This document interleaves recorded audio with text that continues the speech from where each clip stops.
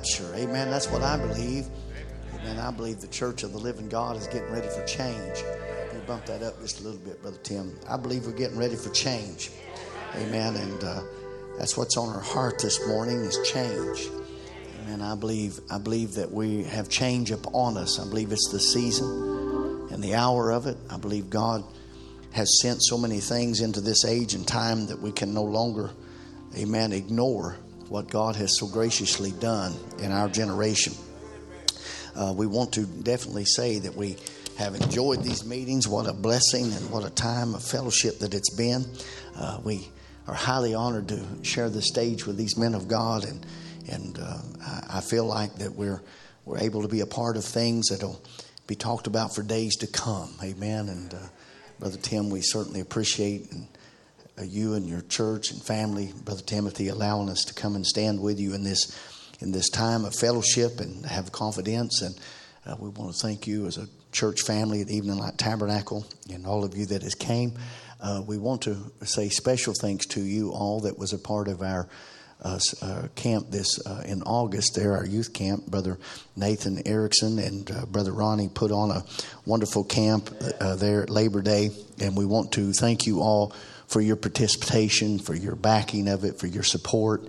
And these men of God came, Brother Timothy and Brother Andrew, and they tore it up. I got to be there for all the services, and I was just tremendously blessed by what they had to say and the way God came and backed it up. Amen. And I think we just certainly appreciate it. And from True Word Tabernacle and from our pastor, Brother Erickson, we just want to thank each and every one of you.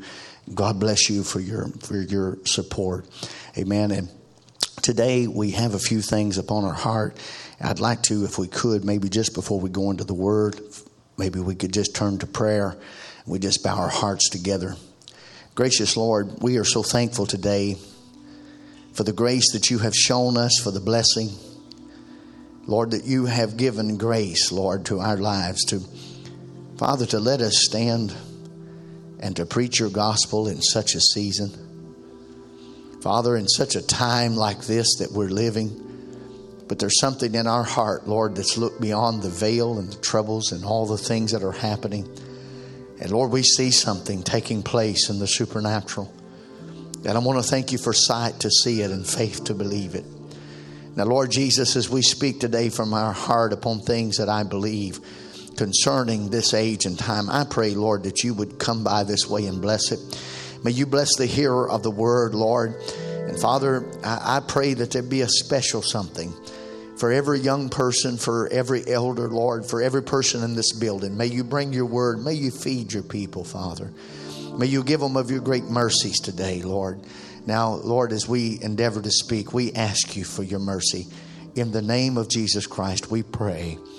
Amen and amen. And God bless you.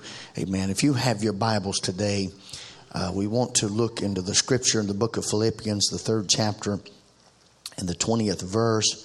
Philippians 3:20, 21. And we'll also be looking at 1 Corinthians 15 and 51. Amen. What a tremendous message last night. I don't have to ask you if you enjoyed it. I know you did. Amen. And it was a tremendous blessing to be able to be here and to fellowship. And I was kind of hoping Brother would just preach again today. Is what he didn't even acknowledge me. And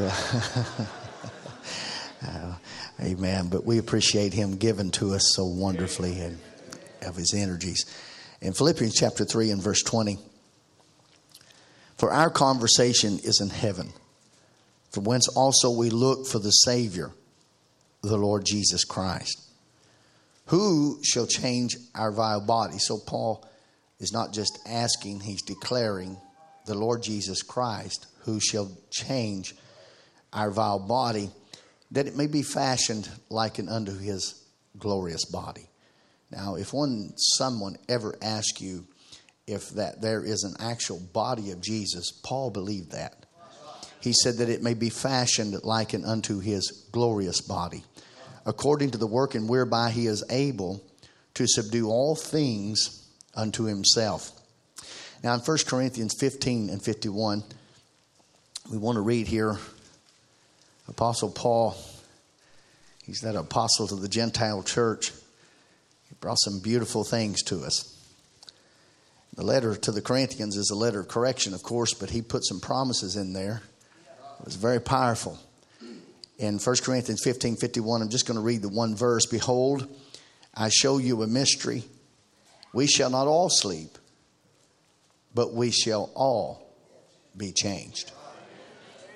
We ask the Lord to bless His word as you can be seated this morning. We shall not all sleep, but we shall all be changed. I'd like to speak to you just a few minutes today upon the mystery of our change. Upon the mystery of our change. You know, I believe we're living in changing times. I don't really believe that we would have to stand here all day to declare that the seasons are changing, that times are changing. But I believe if you're just living in this life just now, that you see so many changes. Someone who was born in the early 1900s that would still be here. There's been so many changes from my parents from the 1940s till right now. There's been so many changes on the planet. There's so many things that's happening that it would just be impossible for you to deny that there is great change that has taken place and is taking place as we speak. Change is happening so quick. But as the changes come, development, knowledge, as the scripture said that it would come, of course, we know there's two great trees coming to fruit. There's the tree of life, and there's also the tree of knowledge and evil. And it's all coming to fruition at the same time. Now, in this kind of time that we're living, a prophet predicts the greatest storms that ever was given, spiritually speaking, would strike this age. This would be the season of time when confusion would take over churches. That it would become a famine to even understand what the real Word of God is, because so many people are saying so many things. So clouds of lies and deceit and the storms of denominational understandings. And it would just be scattered so much that it would literally just become a gloom over the earth. And people wouldn't really even know what to believe or how to believe. It is the tactic of the devil to cause confusion so that everybody doesn't trust anything that is said. So that it breaks down the levels of trust. Now we realize that there's a lot of things said. Now, I'm just an old country boy, and y'all forgive me, but I grew up raccoon hunting up there in Arkansas, and we did it with an old dog. It was I had an old red dog. It wasn't very good. Actually, mostly treed possum, but I enjoyed going. You know, it was always a good time to go. And you know, at 15, I couldn't hardly get anybody to go with me, so a lot of times I went by myself. But sometimes it was better going by yourself because you didn't have to argue about direction. You know, there's nothing worse than it is getting in the woods with a pile of guys. And you know you're somewhere way off from the pickup, and you've been walking for 3 or 4 hours, and a little bit of fog settles, and there's no stars, and nobody carried compasses when I was a kid. You know, you just took off and went back to the truck. But there was always those guys. You know, you get on flat ground. It's a little different than it is in hills, but there's always those guys that they are sure that the truck's that way, and the truck is actually that way. And that is the weirdest feeling you've ever had, because you want to be nice and go with them. But if you do, you know, I'm going to walk that way an hour, and then I got to turn around and come right back where I'm at. And so it's a little bit hard on you. So what you do is you're praying that somehow you can convince everybody this is the right direction, you know. And you know, Brother Branham talks a lot about that when he talks about in Hurricane Mountain when he got lost chasing. Remember, and he got going around in circles. But there was something about the story of Hurricane Mountain that was so powerful, is that he said, remember, the fog cleared enough that he got a view of Hurricane Mountain. So what he needed was a view of a landmark to set a direction, and once the direction was set, he knew which way to walk. Now what we find then is that there are landmarks in the message of the hour. There are quotes that stick out to the message believer, and those are landmarks. And we don't want to move the landmarks because they're what keeps the right direction for the church, for the people of God. See, in the season that we're living right now, with all these things happening, with all these troubles going on, with the COVID and with all the persecutions of the church and all these things, it's easy for people begin to say, well, it looks like the church could start going through some tribulation, or we've got some great persecutions to happen into the church. How many realizes that there's a whole movement of people that are looking for a great squeeze or a pressure, the place that the church is going to get in position if they get enough pressure put on them. Well, I have to be honest with you. If you study very long or you're involved in a church, actually the more pressure you put on people, the more division comes if they don't like each other. Amen. And you know, somebody said, well, Brother Wayne, it was I know Brother Branham said some things early on, but you know, in 1964, Brother Branham says this. He said, will the bride go through the persecution as the early apostolic church did? This is a question. Amen. Will the bride go through a persecution as the early apostolic church did? Answer from a word prophet. No, I just explained a few minutes ago. The next thing is a rapture. Remember, we're at the promised land. We're at the border, and you understand about the march of Israel. Now, this is my thoughts, ministering, brother, in my own way, the way I feel the Holy Spirit has revealed to me. The next thing that is to happen to the Gentile elected bride is to be caught up with the rest of the Gentile elected bride that's been down through the ages. Now, the next thing, so people say to me, Brother Wayne, do you think we're going to have to go through these great trials and we're going to have like a tribulation strike the church and there's going to be great? What do you think? Well, let's ask a prophet what he thought and let that be the landmark. So if it's a landmark, it's the direction of the church that we're not looking for persecution, we're looking for rapture. Amen. And it matters what you're looking for. It determines on how you prepare for what you're doing. If you're looking for rapture, you want to get in the spirit of rapture. If you're looking for rapture, you want to get in the atmosphere of rapture. Amen. Now the scriptures declare it, and I'm just speaking here to a prophet. He said now here in 1961, Abraham's covenant, he said now, listen, he says now one thing that he did promise Abraham, not one thing did he do to Abraham, but what he's done to give this church, except one thing, that's the change of the body. One thing, the change of the body. As it was in the days of Sodom, so shall it be in the coming of the Son of Man. We see the thing taking place right now. What was the next thing? The change of the body. Now, here and later in the quote, the next thing coming of the rapture of the church, the change of the body, of the sleeping of the saints. Amen. Do you see what Brother Branham is very specifically saying? What we're looking to is the change of the body. What we're looking for as a church is a change of the body. Amen. Now, in Knoweth It Not, 1965, Brother Branham said, I don't see one thing that will hinder, he said, the coming of the Lord Jesus Christ outside of the readiness of the church. Amen. There's nothing hindering this morning outside the readiness of the church. Isn't that powerful? Amen. To know that there is no scripture barring us from the change of our body. The prophet of God said that the Spirit of God has come for the setting order of the coming of the Lord. Now, there's a lot of things that are in order and out of order, and I know that, but one thing is in order this morning is the change of the body. Listen, if you're here in the middle of this meeting and you feel like changing your body, just go ahead. Amen. If you're here this morning and the elements in your body start transitioning on you, don't hold that back. Just let it go. And the rest of us will join in with you because it's in order. That's the next thing that could happen. Do you know it can happen before you leave this meeting this morning? This is so up on us in this generation. It could happen before we left the meeting today. I am living in expectation of the change of my body. Somebody said, well, I tell you what, this one might go before the rapture and this one might go. But you know, you might never have another day in your life as a mortal being. There could be something strike this meeting this morning that will change your body. I believe that should be the expectation of the church of the living God. I don't believe we're expecting, amen, to go through another 100 years. I don't believe we're expecting a bunch of tribulation. What we're expecting is one more sweep of the baptism of the Holy Ghost to catch afire the church of the living God and to change our bodies in the moment, in the twinkling of an eye. That is what I am under expectation for.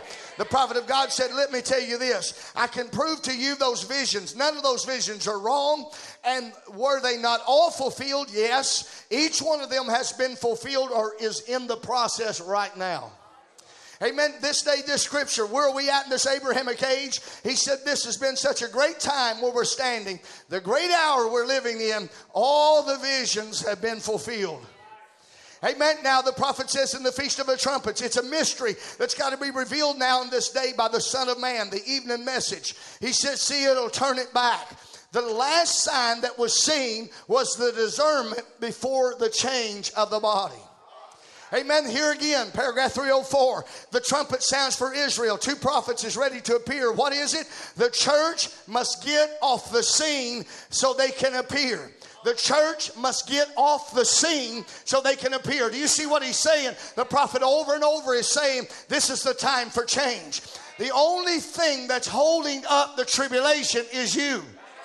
Amen. The only thing that's between you and an entire world plunged into tribulation is the church. That's why we don't believe the church goes through tribulation. We are the ones holding the tribulation from taking place. Now, right now, we're all aware of this huge thing going on with Russia. I mean, it's all over the newspapers. It's all over the news channels. It's everywhere, because even an American president just said we are closer to Armageddon right now than we were since the missile crisis in the 1960s. Can you imagine the 1960s when they were at the brink of the change right there? Prophet of God actually said he met one of the generals from the army in a little meeting. He said the man said he had received orders to fire the missile back there in the 60s. He said, but something wouldn't let him fire it. He said, Brother Branham said, see, and a few minutes later they called him and said, see, it was a blip on the screen. It's a good thing you didn't fire the missile. He said, now why didn't the missile fire? He said, because there was somebody left on the earth.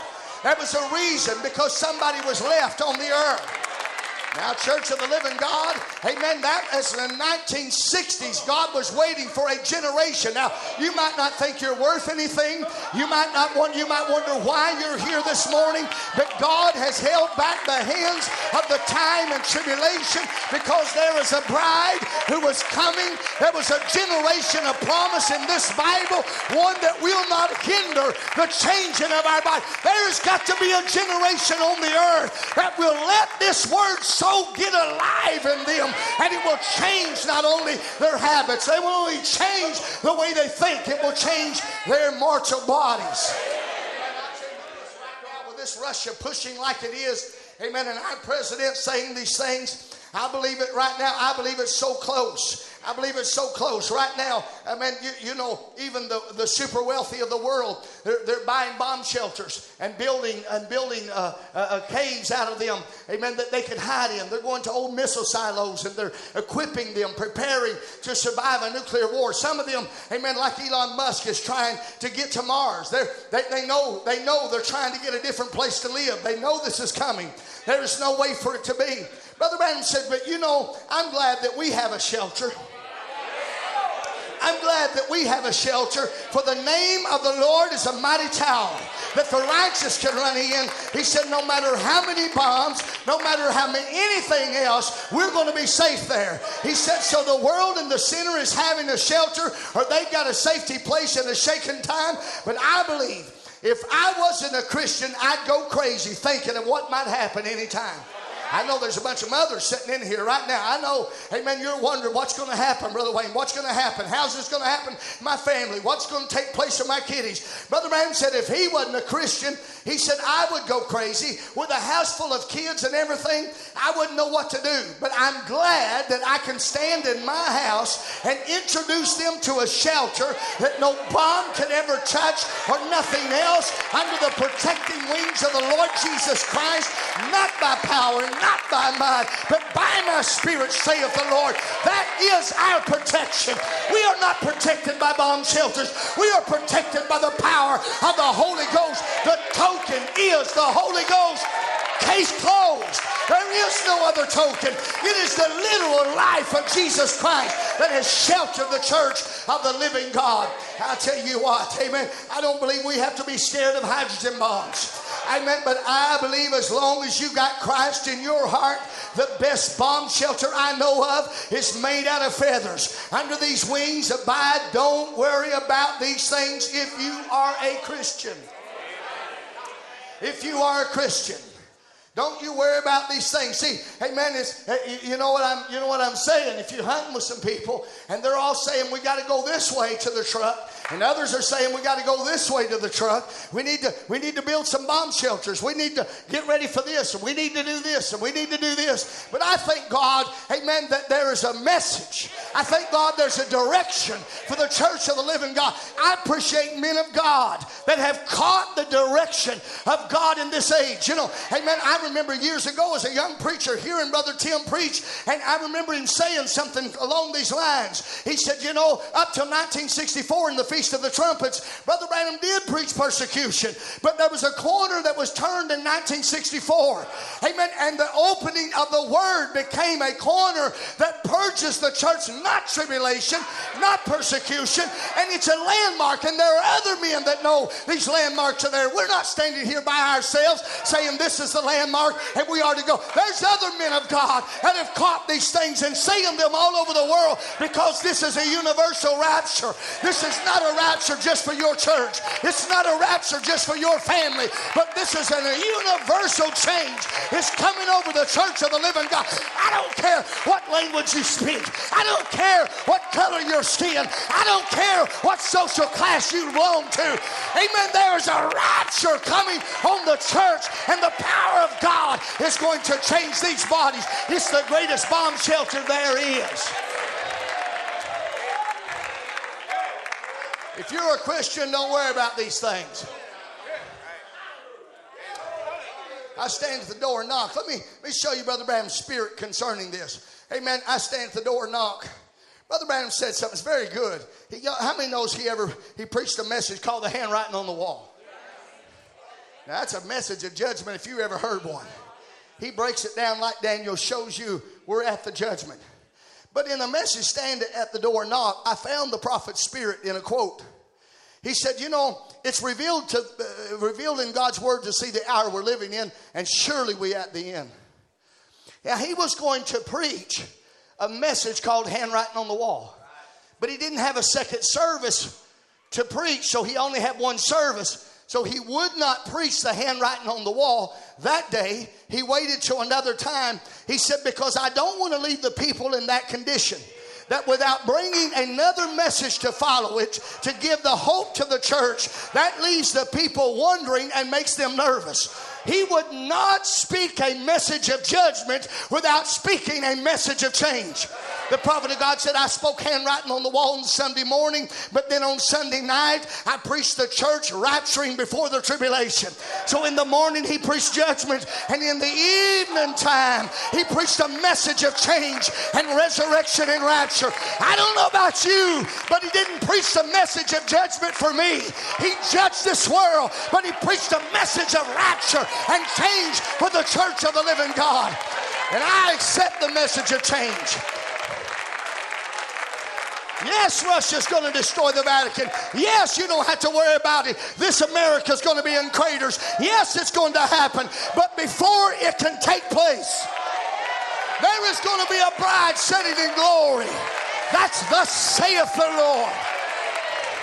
Before it can take place, there's a church going to sit in glory. A prophet used the scripture, and he said he told them as it was in the days of Noah and as it was in the days of Lot. He said the day Lot left Sodom, fire fell. After Noah entered the ark, rain began to fall. He said, I can't do nothing until you come hither. And God cannot do nothing in the way of judgment until the bride is out of the way. Do you see the anointing on us? Do you see the headship? He said, get out of the way, bride. Now, how do I get out of the way? I've got to get into the Word and let the Word begin to transform and let the Spirit of God begin to move on me, the planted word of the age that will begin to change me.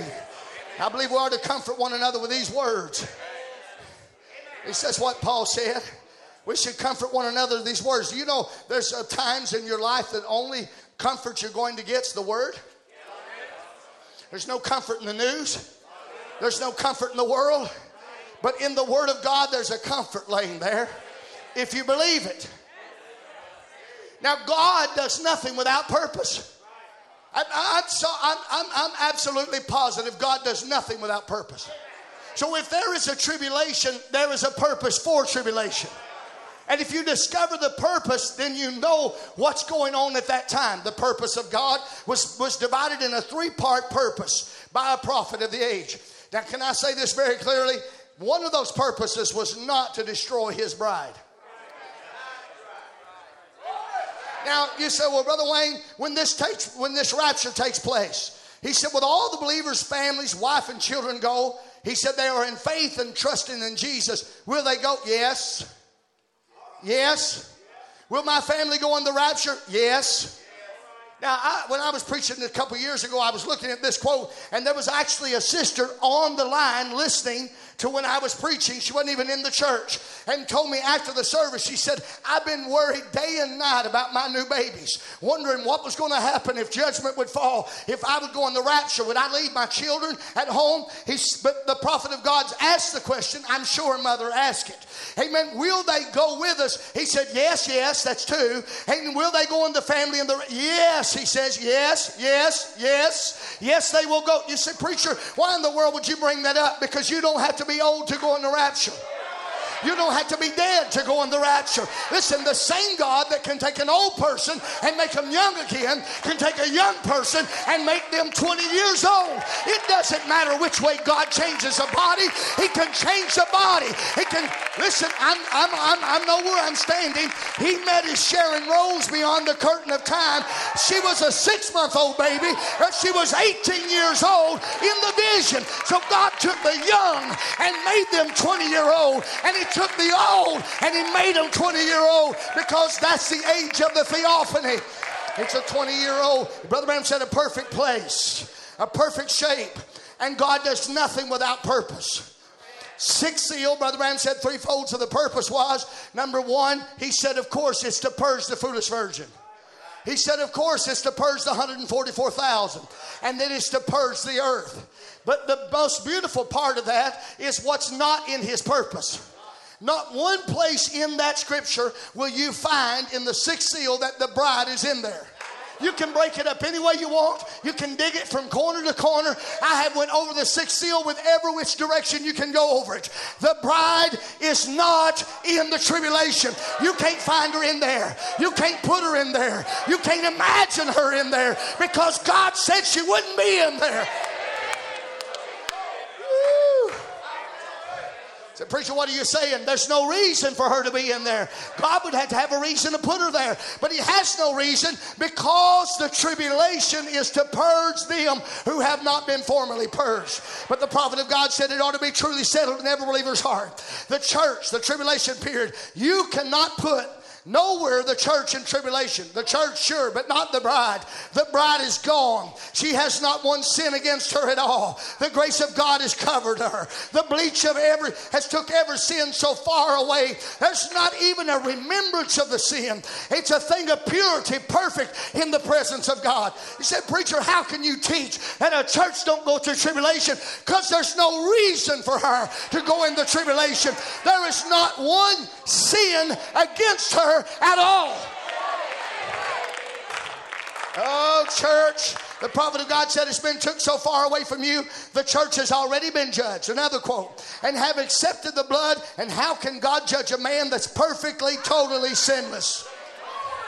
I don't know what you think about yourself, but this is a word prophet. He's not in the first pull here. He's not in the second pull here. He's in the third pull here. He's not discerning the heart of man. He's not prophesying over you. He's discerning the heart of God. He's looking in God's heart. And he said he has not one thing against you at all.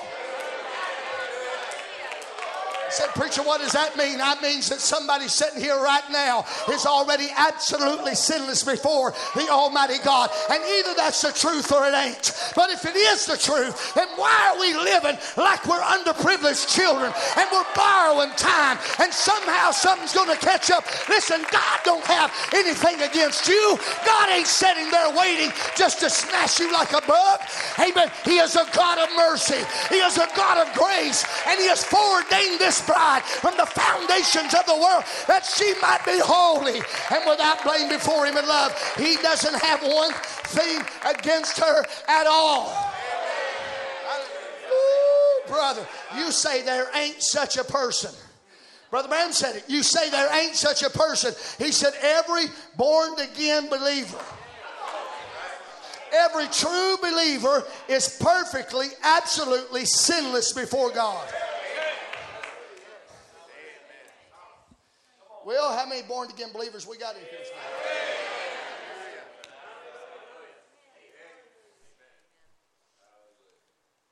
Absolutely, perfectly sinless before God. How can you make a man a sinner when the bleach of the blood of Jesus is between him and God? That would scatter sin till there'd be nothing left of it. You said, Brother Wayne, but I know about something happened back there and this and that. Ain't nothing left of it. Said, preacher, it's in my memory. That's all right, but it ain't in God's. It matters who remembers it. And God said he don't remember. You might not be able to forget, but he has access to the sea of his forgetfulness where he has taken our sins and thrown them into the sea. Somebody said, well, you ought not preach about the blood. Why not? It's the promises of God. Is it not? Is that all we're supposed to do? Is beat you over the head with some kind of judgment? Is that all we're supposed to do? Is line everybody up and preach legalism every week? Well, that might work for a foolish virgin, but not for this blood-bought bride. Listen, you got the wrong class of people. This bride has been in the blood of Jesus Christ, and God has obliterated every sin that's against that bride. And because she stands there spotless before him, it gives her a confidence before her God. You can't make him a sinner. Now in the time of trouble, he would hide me. See, you got to know who you are in the Bible. I believe you need to identify who you are in Scripture. Amen. If you can see who yourself, then you know what's coming. Amen. If you could only remember and realize that there are types in Scripture that's called bride types. And one of the bride types was Rebecca. Amen. Everybody said, well, Brother Branham wasn't Eliezer. Well, if he wasn't, you ain't Rebecca. But if he was, you are Rebecca. And if you're Rebecca, you were found in the evening light. You wasn't found in the morning light. You wasn't found in the noonday. But in the evening time, Eliezer found Rebecca coming to the well at the time of the virgins. He didn't know who he was there to choose, but God had foreordained it. And the reason she received the message of Eliezer is because the angel that sent him went with him and went 30 minutes in front of him and prepared the heart of her to receive that message before it was ever spoke to her. You don't think God didn't prepare you before the foundations of the world, before God ever even wrote the Bible? He already knew who you were, where you'd be found, and what time. Listen, I know what I'm talking about here. There are people in this Bible that don't come to light to a certain moment in Scripture. Come on, how long was Rahab the harlot out there in Jericho? She was there the whole time that Moses was out there in the wilderness, but she never came in light. But the minute Joshua began to cross the Jordan, there was a light that shined, and there she was in the promises under Joshua. There's things written in this Bible you won't find till you come under evening light. And in the evening light, it began to reveal there was a Rebecca. And Rebecca was a special woman. She didn't really care about the gifts as much as she cared about making it to Isaac. Remember what they did with her? They come, amen, and she was impressed with everything. But really what she wanted was to go to Isaac. That's really what she wanted, was to get on that camel and go to the one that was the Lord and the owner of all the gifts. Come on, church. Amen. She wasn't just satisfied with a little gift. She wanted to own the guy that gave the gift. Now, I know there's a bunch of dirty devils that'll take that and try to make something else out of it. But the point is, he didn't only have a few, he had them all. Come on, church. Amen. Well, we'll fight that another day. But I'll say this to you. Amen. Rebecca got up there on that camel because she was given the opportunity to go to Isaac. But she needed a ride, brother. Come on, she needed a ride. How are you ever going to get there without help? How are you going to get there without a ride? And whatever brought Eliezer was what was going to take her home. Whatever brought him was her ride out of there. And I'll say this, I believe God sent this message. I believe the Holy Ghost sent this word. And if God brought the prophet on the Holy Ghost, he'll take the bride out on the same trail. I'm riding on it. I'm not riding on theology and man-made ideas, but the person of Christ has come among the church. Come on, I think it's time to get on your horse and ride. This message is supposed to make a second ride. Well, I'm looking at it right here this morning. It's happening. The vision is in front of us. Well, Brother Wayne, I can't take all this hollering you people do around here. Find out your type. We don't go through tribulation, but brother, we do, praise God. Come on, we're not going to walk to our Isaac. We're not going to have to borrow a ride, but we're going to praise God because Rebekah watered the camels of Isaac. So the church of the living God will water the moving of the Holy Ghost. Say, well, why is she shouting so much? Her name is Rebekah. She can't help it. It's her type. She can't outlive her type. But thank God that if God had a type, there is a greater type when the fulfillment of it comes. So, Brother Wayne, I tell you what, man, I don't know about all this. Well, you get to watering it and you'll find out. Brother Branham said that camel represented a power. And it's the power of the Holy Ghost that takes you to meet your Isaac. And it's not some figment of my imagination. There is a real Isaac. Come on, everybody's trying to get us off of the camel. They're trying to say, well, we've already met our Isaac. I know the word has come. I'm good with that. I have no problem. I have met the word. I have met the revealed word. But there is a corporal body of Jesus Christ that is in another dimension. And I am going to take the ride that God sent into the church to change dimensions. Your bus won't get me there. Your airplane won't get me there. Your space shuttle won't get me there. But the power of the Holy Ghost will break from one dimension to another dimension. You got to know your types. Come on, in the scripture, you're a Rebekah. In the scripture, you're the woman that Joseph met while he was in Egypt. Amen. Wasn't even of the Israel blood at all. But while they thought he was dead, while they thought that he was dead and had been gone away. But before Joseph ever got captive, before he was ever beaten, before the blood was put on the garment and taken to his father, before any of that ever happened, there was a vision.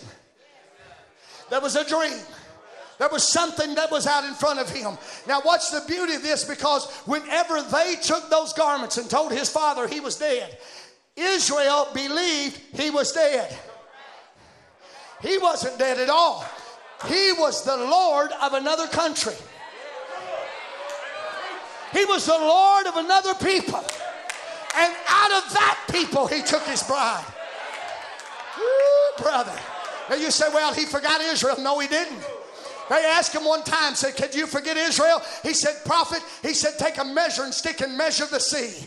Amen. Count the stars. He said, I cannot. He said, and neither can I ever forget Israel. A mother might forget her suckling babe, but I can never forget Israel. And God's got Israel on his mind. He's going to have Israel again. But the scripture teaches us when he began to reveal himself to his brethren, he could not do that until his wife was in the palace. I'll tell you what, God cannot reveal himself to those Jews until this bride is sitting in the palace. And to get to the palace, you need a ride. You tell me how you're going to get there without the Holy Ghost ride. But God sent a ride to take us from one dimension. So, Brother Wayne, can I get a ticket? Sure, the token is available today. What I got to pay, paid for.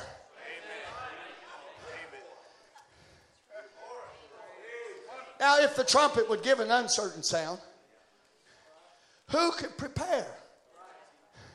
Who could make preparations? So, well, I need to prepare. I'll tell you what I'm preparing for. Paradox.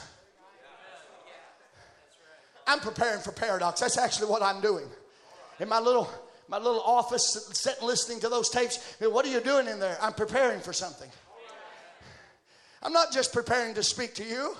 I'm preparing to change these atoms. Now, the change of this body, according to Philippians 3:20, Paul said our conversation is in heaven. which also we look for a Savior, the Lord Jesus Christ. Who shall change our vile body, that it be fashioned like unto his own glorious body, according to the working whereby he is able to subdue all things. Now, of course, this word vile actually speaks of humiliation. That's what the word means. A vile body is a humiliated body. It's a body of humiliation. Brother Branham, in the junction of time, said, thankful Lord that someday we're going to be changed. That this old vile body of humiliation that we live in will be changed and fashioned and made like unto your body. Can you imagine? God is promising the church that you're going to move from that body you're in to a body like God himself is dwelling in heaven. Except this will only be the body who has no scars. This tabernacle of humiliation.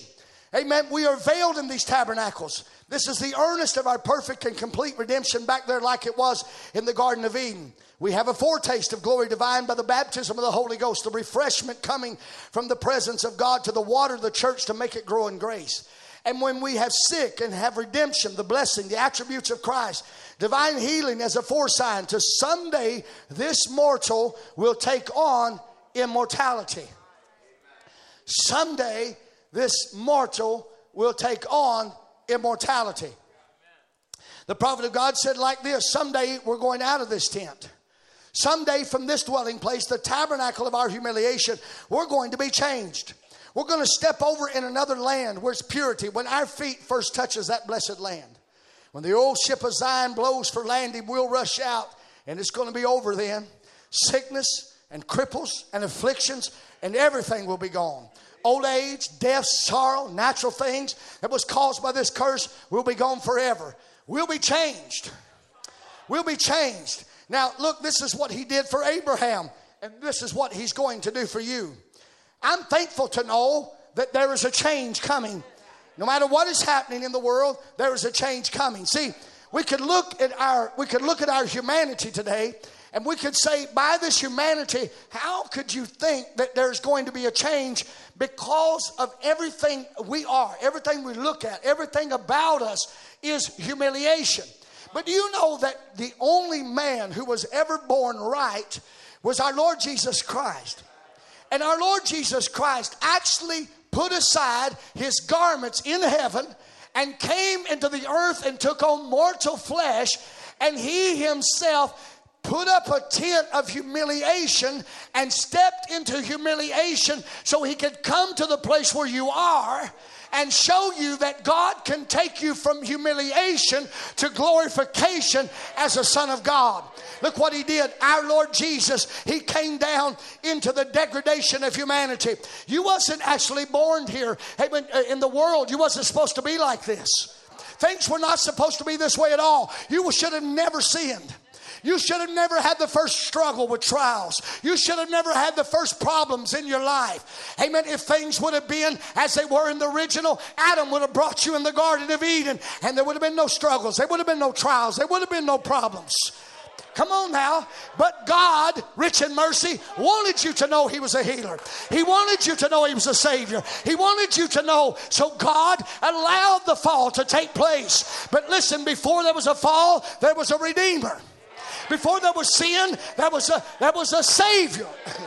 Before there was sickness, there was a healer. Amen. Before it could come into this place, there was already something that could get you back to where you come from.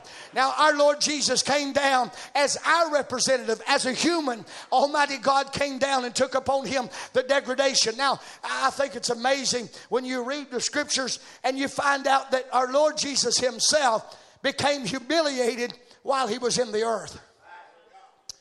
Our Lord Jesus was humiliated. Now, I know some of you are being humiliated by your trials, by your diseases, by your struggles, by your problems, by your human body. It is humiliating for a millionaire to live in a shack. It's humiliating that you have been removed from that great position of heaven and have been stuck in this tabernacle of humiliation. Brother Branham calls a pest house. where all the disease are living. You're humiliated. Be like a millionaire living down in one of the boarding houses in Shreveport, in the slums down there, and he's trying to explain to everybody in there, look, I really don't belong here. I'm really a millionaire, and they're all looking like, yeah, you're just another bum like we are. Amen. It's a humiliating position to be in, but he really does have a place. And I know people look at us and they think, well, y'all's just a bunch of nobodies, but you don't understand that before I was here, I was in the mind of God as a son of God, and when all of this is over, brother, I've got a mansion on the hilltop. No wonder the world's fighting so hard. That's all they've ever got. But you and I, amen, we've got a place to go. Amen. Our Lord came down, humbled himself, and came into this earth, humiliated himself, and he was, amen, that we could be brought nigh to God. You know, the Bible said that he was humiliated in judgment. Listen, friends, I don't know if you ever read these areas in the Bible, but if you read up there about the crucifixion of our Lord Jesus, it's the most humiliating scene in the entire Bible. That the King of all the kings, the greatest majesty of all majesties, never was a man like him, never was a man who will ever be like him. He was our Lord Jesus Christ. And rather than honoring him, and rather than crowning him with a king and putting him upon a throne, they gave him a crown of thorns and they put him upon a cross and crucified him. Now, why did they do that? For you and me. Now, I don't know, sometimes if you want to stop and think about it a minute, but whatever struggles you're going through, whatever humility you're in, I want you to know he took our shame. When they beat him, and they beat him at that post, and they put him under judgment, do you know he had a walk of shame like you would never walk in your life? He walked from that beaten post to Calvary, and let me tell you something, he didn't stop halfway. He didn't get under the load of the struggle and the problems and all the issues that was going on and say, well, never mind. You say, well, he was just the anointed son of God. But you know the prophet of God said that he separated from the Spirit of God in the Garden of Gethsemane, and he went to the cross as a man. I don't know if you've ever thought about it, but he was a mighty conqueror, brother. He was more than just a conqueror. He was a mighty conqueror. He didn't only conquer sin and disease, he conquered the flesh. And he obeyed God even when it meant the crucifixion of every desire, the crucifixion of every hope, and every desire and every hope. Do you know this Bible said he was tempted in every like manner of man you are? He wasn't a fake man. He wasn't a half man. He wasn't an angel man. The Bible said he came lower than the angels and took upon him the seed of Abraham, that he might be tempted in every like manner. Come on, you're sitting there saying, well, I tell you what, I don't know if he could survive the age we're in. Listen, he took every bit of the temptation you took, and he supremely ruled over it. Come on, amen. That day at Calvary, he took every devil, every sin, every demon, and he carried them with him in the flesh unto Calvary, a place he could destroy them. I tell you what, if you want to destroy spirits, take them to Calvary. Now, the prophet of God taught us a lesson, didn't he? He said, if you want to make a difference in your life and you want a new beginning, a new start, he said, drive a stake. Drive a stake. Amen. You see, Brother Branham was taking God's principle. When God got ready to do away with all your sin, when he got ready to change the entire plan, when he got ready to reverse the problems, God drove a stake and put the bloody Son, Jesus Christ, on the stake and said, from this day forward, sin is defeated. Sickness is defeated. From this day forward,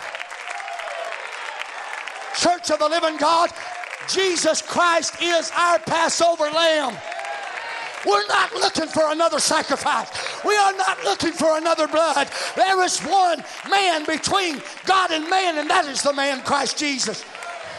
So, preacher, what are you saying? I'm saying it's the way to start over. God gives you ways to start over. I'm going to preach to you a minute. I feel it in the room. God gives you a way to start over. Why don't you just start over today? I read in the Bible, I read back there when Joshua got ready to go in the promises, just like you are ready to go into the promises. But between him and the promises was a Jordan. Is that right? But it wasn't a Jordan at any time. It was a Jordan that had full banks. You say, why did it have full banks? Because the latter rains had come, and the latter rains had blocked him off from that land. But you know what? God told him, Joshua, it's time for you to quit delaying these things. Rise up from where you are and cross this Jordan. You know what he did? He told the Pharisees, he told the doctors, he told the men of God. He said, put the word upon your shoulders and take off towards that creek. You take off toward that river, and when you step into it, it'll open up. Now, they didn't know what was going to happen when they got there, but they definitely knew they were packing the word that would change everything. They knew they had a word that could cause anything to happen. Brother, you know what they did when they put their foot in there? The waters of the Jordan dried up in front of them, and they walked across dry trod into the promises of God. And listen, I'll tell you this, if you're ready to walk into the promises of God, God will dry up the Jordan. He'll pull back the Red Sea. God will make a way where there is no way, because he remains. You said the Red Sea? Yes, sir. The Red Sea. You know what the prophet said? He said God had Moses at the Red Sea to give you an example that when there is no way, God will make a way. And let me tell you, God's made a way by sending the message of the hour. You know what happened when they crossed that sea? You know what they told them when they crossed that Jordan River? Hey, man, God told Joshua, he said, go get some stones and stack them up over here. You know what he did? He stacked up stones right where those priests stood that day. Stacked them up right there. Because whenever the waters began to get lower, whenever the waters would be moved, they would be revealed again. Look at this. He also made a stack up on the bank at Gilgal. There were 2 stacks of stones according to Scripture. Amen. Do you know that according to history, amen, that is the same place that John the Baptist baptized Jesus Christ. And when they said, well, you belong to this and you belong to this, you know what it was? He said to them, God is able these stones to rise children unto Abraham. Because if God gave a promise, he's somebody that's going to fulfill the promises of God. I don't care how long it's been. I don't care how much troubles has happened. God will fulfill his word. It's also prophesied that's the same place that Elijah parted the waters and walked across dry trod. And when Elisha got on the other side, amen, he didn't, amen, that great raiment, that great cloak began to come out of the rapture cycle and fell on the ground. Elisha didn't run around and say, oh, amen, prophet said this and the prophet said that. Hey, that's the garment that the prophet, hey, that's what the prophet wore. That's what the prophet had. He didn't do that, brother. You know what he did? He reached down and picked it up. He took off the old clothes and he put on the new. Elijah's message is a message of change. It's time to change your garments. Take off this old coat and put on a new coat. He took that coat and he struck the waters of the Jordan and he said, where is the God of Elijah? And Elisha picked up where Elijah left off. No, he wasn't a part of the first pull. No, he wasn't a part of the second pull. But he was a part of the third by predestination. So, preacher, what are you saying? I'm saying if you say something about the third pull these days, there's a bunch of heretic preachers. They'll say, well, if you got a third pull, where's your first pull? If you got a third pull, where's your second pull? Well, the first 2 pulls were ministered by an angel in 1947. Come on, church. They were ministered angels, a sign in the hand, the gift of discernment, which was a messianic sign that was given one time to an age. Amen. But that third pull was the opening of 7 seals, which hid our mystery of redemption before the... I'm a part of that third pull by predestination. The word is what's changing this bride. Notify somebody. There's a lot of people that's got their names on that book, but you're the first people to know your name is on that book. And I'll tell you something I like better than that. We as a bunch of preachers get the privilege to know we are preaching to people that's going to be there. There ain't nothing in the world better than to know you're going to be successful in what you're doing.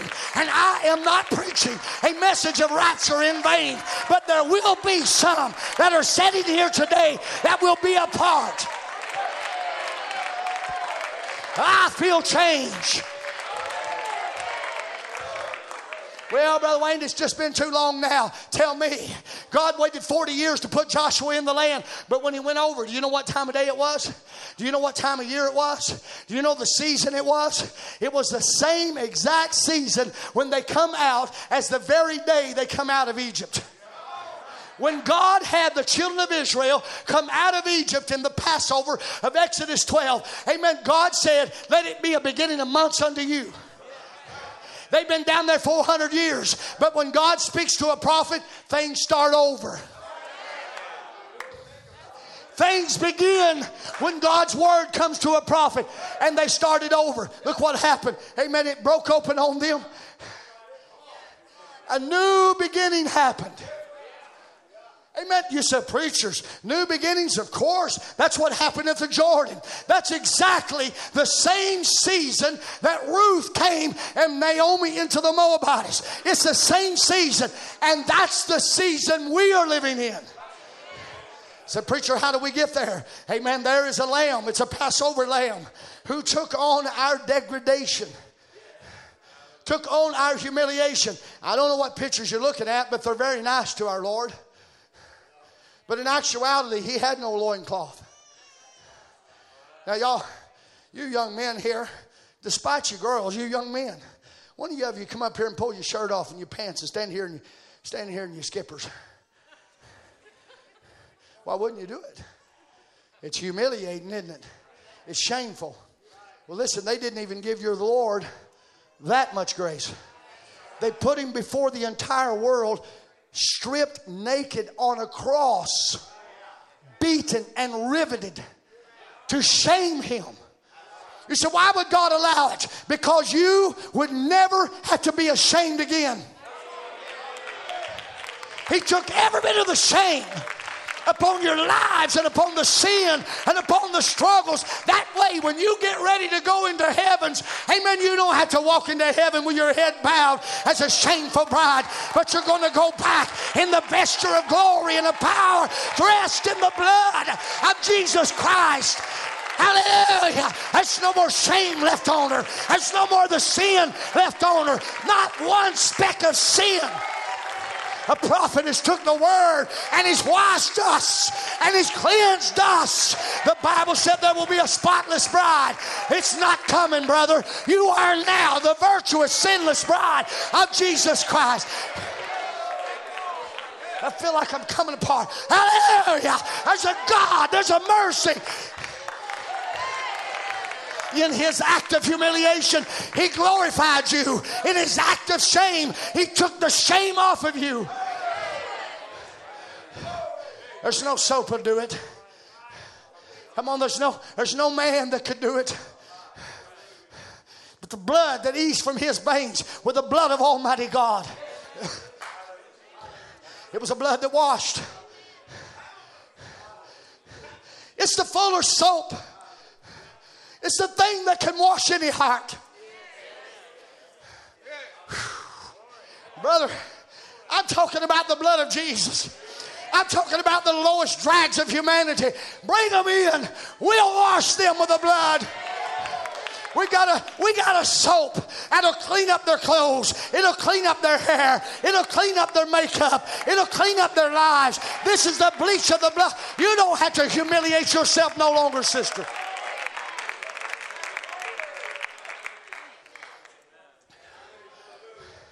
He was made lower than the angels and took upon him the seed of Abraham and became the lowest among men, being a footwork's flunky. He washed the stench from the feet of men who were much lower than him. But being God, he could humble himself. He could do what no man could do. No man could humble himself that low. But the King of all glory could take himself beneath the lowest sinners in town and wash their feet. Amen. With the grace and the blood of our Lord Jesus Christ to clean them up. You think about this. You think about this God that could change. He could so change lives. He could so change them that when he got done with them, the scripture says here, he said, who that can change our vile body? Look at this. He said, when you see all these problems come, look up. Your redemption, when you see Russia threatening, you see America bombing, when you see these problems happening, look up. Your redemption draweth nigh. Why are we looking up? Look what the scripture said. It said, for our conversation is in heaven, which also we look for our Savior, the Lord Jesus Christ, who can change our vile bodies. Because we're to look, the word look actually speaks about, amen, it looks is talking about people who have their conversation in heaven. Amen. When you read the breakdown in the Greek on the word conversation there, do y'all know it actually speaks of a different kind of language? That the people who are in Christ speak a different kind of language. It's the truth. You have a language of faith, and it's sponsored by the Word of God. You were taught this in early stages of Christian life. And the longer you speak it, the more developed you become. And the more articulative you become. And the more powerful your words become. Because it is the language of faith which God has given a master's degree in this age of perfect faith. We were not promised a perfect faith degree in the millennium. But in the age of Laodicea, when every devil and every struggle and every darkness is upon the earth, God said, I'll give you a language. I'll give you a language that will change things. It'll speak squirrels into existence. It'll change the atmospheres. It'll bring things back. It'll wash the heart of a sinner. It'll create an atmosphere in the church that change hearts and lives. What is it? It's a language that comes because we're citizens. Now, I tell you what, I love how they rendered this part right here. Somebody wrote it. I don't even know who wrote it. I thought it was powerful. It said, we Christians are citizens of a kingdom, not of this world. It actually means we're a colony of heaven. Oh, then we're really not a British colony. We're a heavenly colony. And some of you folks here is from Africa this morning know you grew up speaking French, and you're from a totally country who was not French at all. But the moment the French conquered your country, the African languages became the language of their conquerors. That's why you can go to South Africa and you get the English, and you go up to the Congo, you get the French. They still have a native language, but another language has overcome, and they speak it predominantly over. And you go to one country, it's one language, one country, another language. It's the same continent, different languages because of the conquerors that live there. And so is it in the church of the living God. That's why you go to denominations and they speak a language, and they speak Presbyterian, and they speak Baptist, and they speak Catholic. But there is a bride who has a restored language of the original conquering power of our Lord Jesus Christ. It's the word of faith, Paul said, which we preach, and it is nigh thee, even in thy mouth. It's the most powerful language. It will help you produce the name of Jesus Christ, to say it with clarity and power. And when you speak that name, of course, that language has the citizenship of language. The prophet of God said, listen to me, you should never say you're weak. Well, my faith is not very much. I'm not a very good Christian. That's just what the devil wants you to say. You're just talking his language. You must never say that. You remember your mama used to tell you, don't you say that word, I'm going to wash your mouth out. I blew suds for years. I'd go to say something, suds. Hey man, I had a good mama. Well, if you ever get the Holy Ghost, it's like having mama on the inside.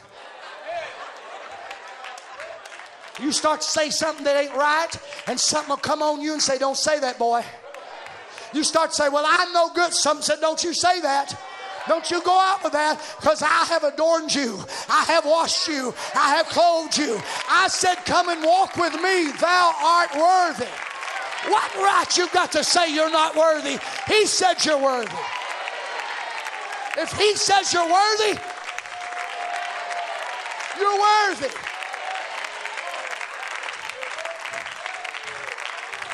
I don't want to throw my wife under the bus, honey. I was walking through the house the other day and I said something real nice to her like, hey, I love you, honey. You sure are pretty today. Well, in a minute she said something about cooking. I said, I sure do like that cooking. She said, oh, it ain't no good. I said, look, I'm leaving this room.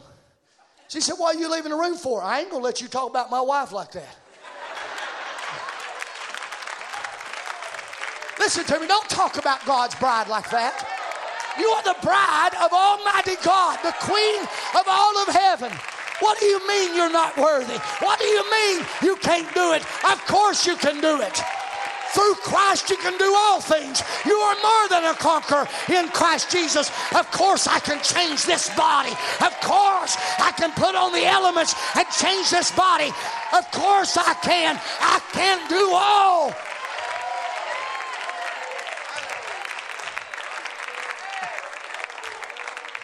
You know, I met a guy over there, and when Brother Matt and I were preaching. Remember that the other day we were over there in was that Wichita, wasn't it? With Brother Parker. That was a Brother Webster there. Good name, right? Webster. After the dictionary. Brother Webster was a quadriplegic.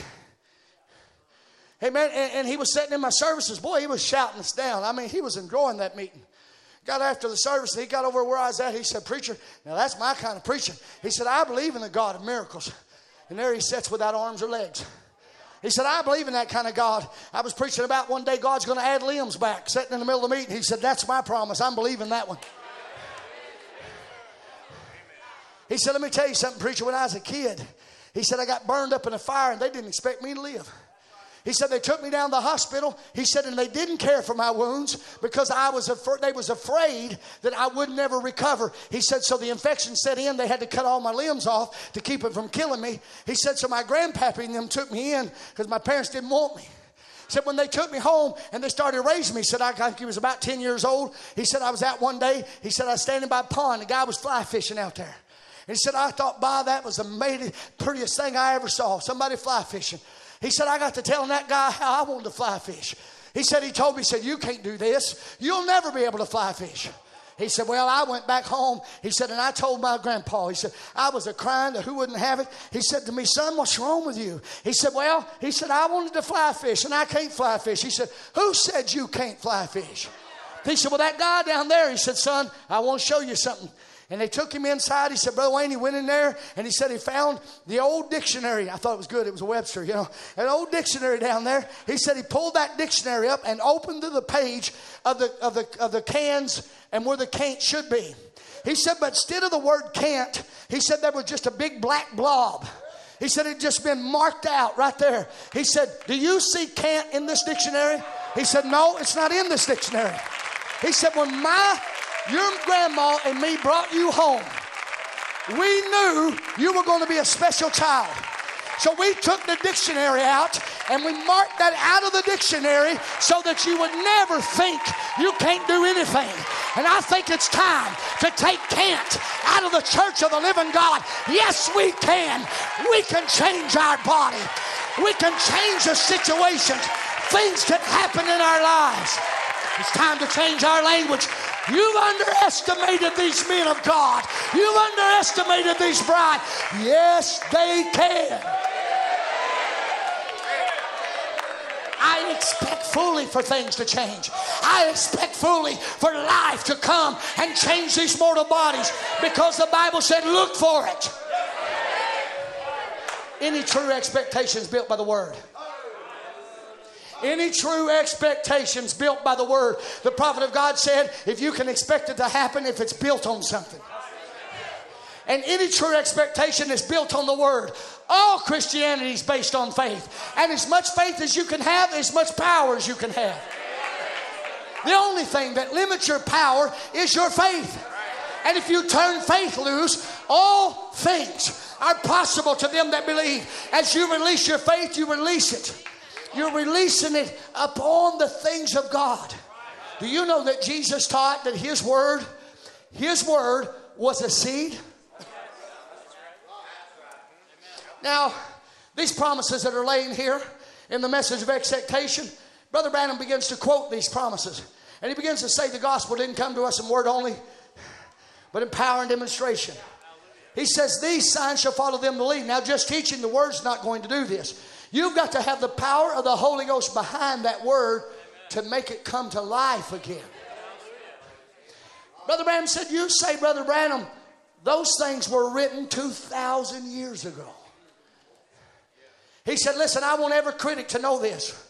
He said the other day in Life magazine, Gardeners of Egypt got some of that wheat that was put there during Joseph's time. They took it and planted it in the ground and it growed. That seed was 4,000 years old and it growed. Listen to me. If a natural seed can grow after 4,000 years, what about the seed word promises that are made to this generation? I know Paul promised this to the church 2,000 years ago, but brother, there's a germ in that seed. And when the Holy Ghost comes upon the seed, it begins to manifest whatever's on the inside. This gospel, I'm going to skip a bunch here. This gospel, of course, is the gospel of power. It's the gospel that will quicken the church and will transform it.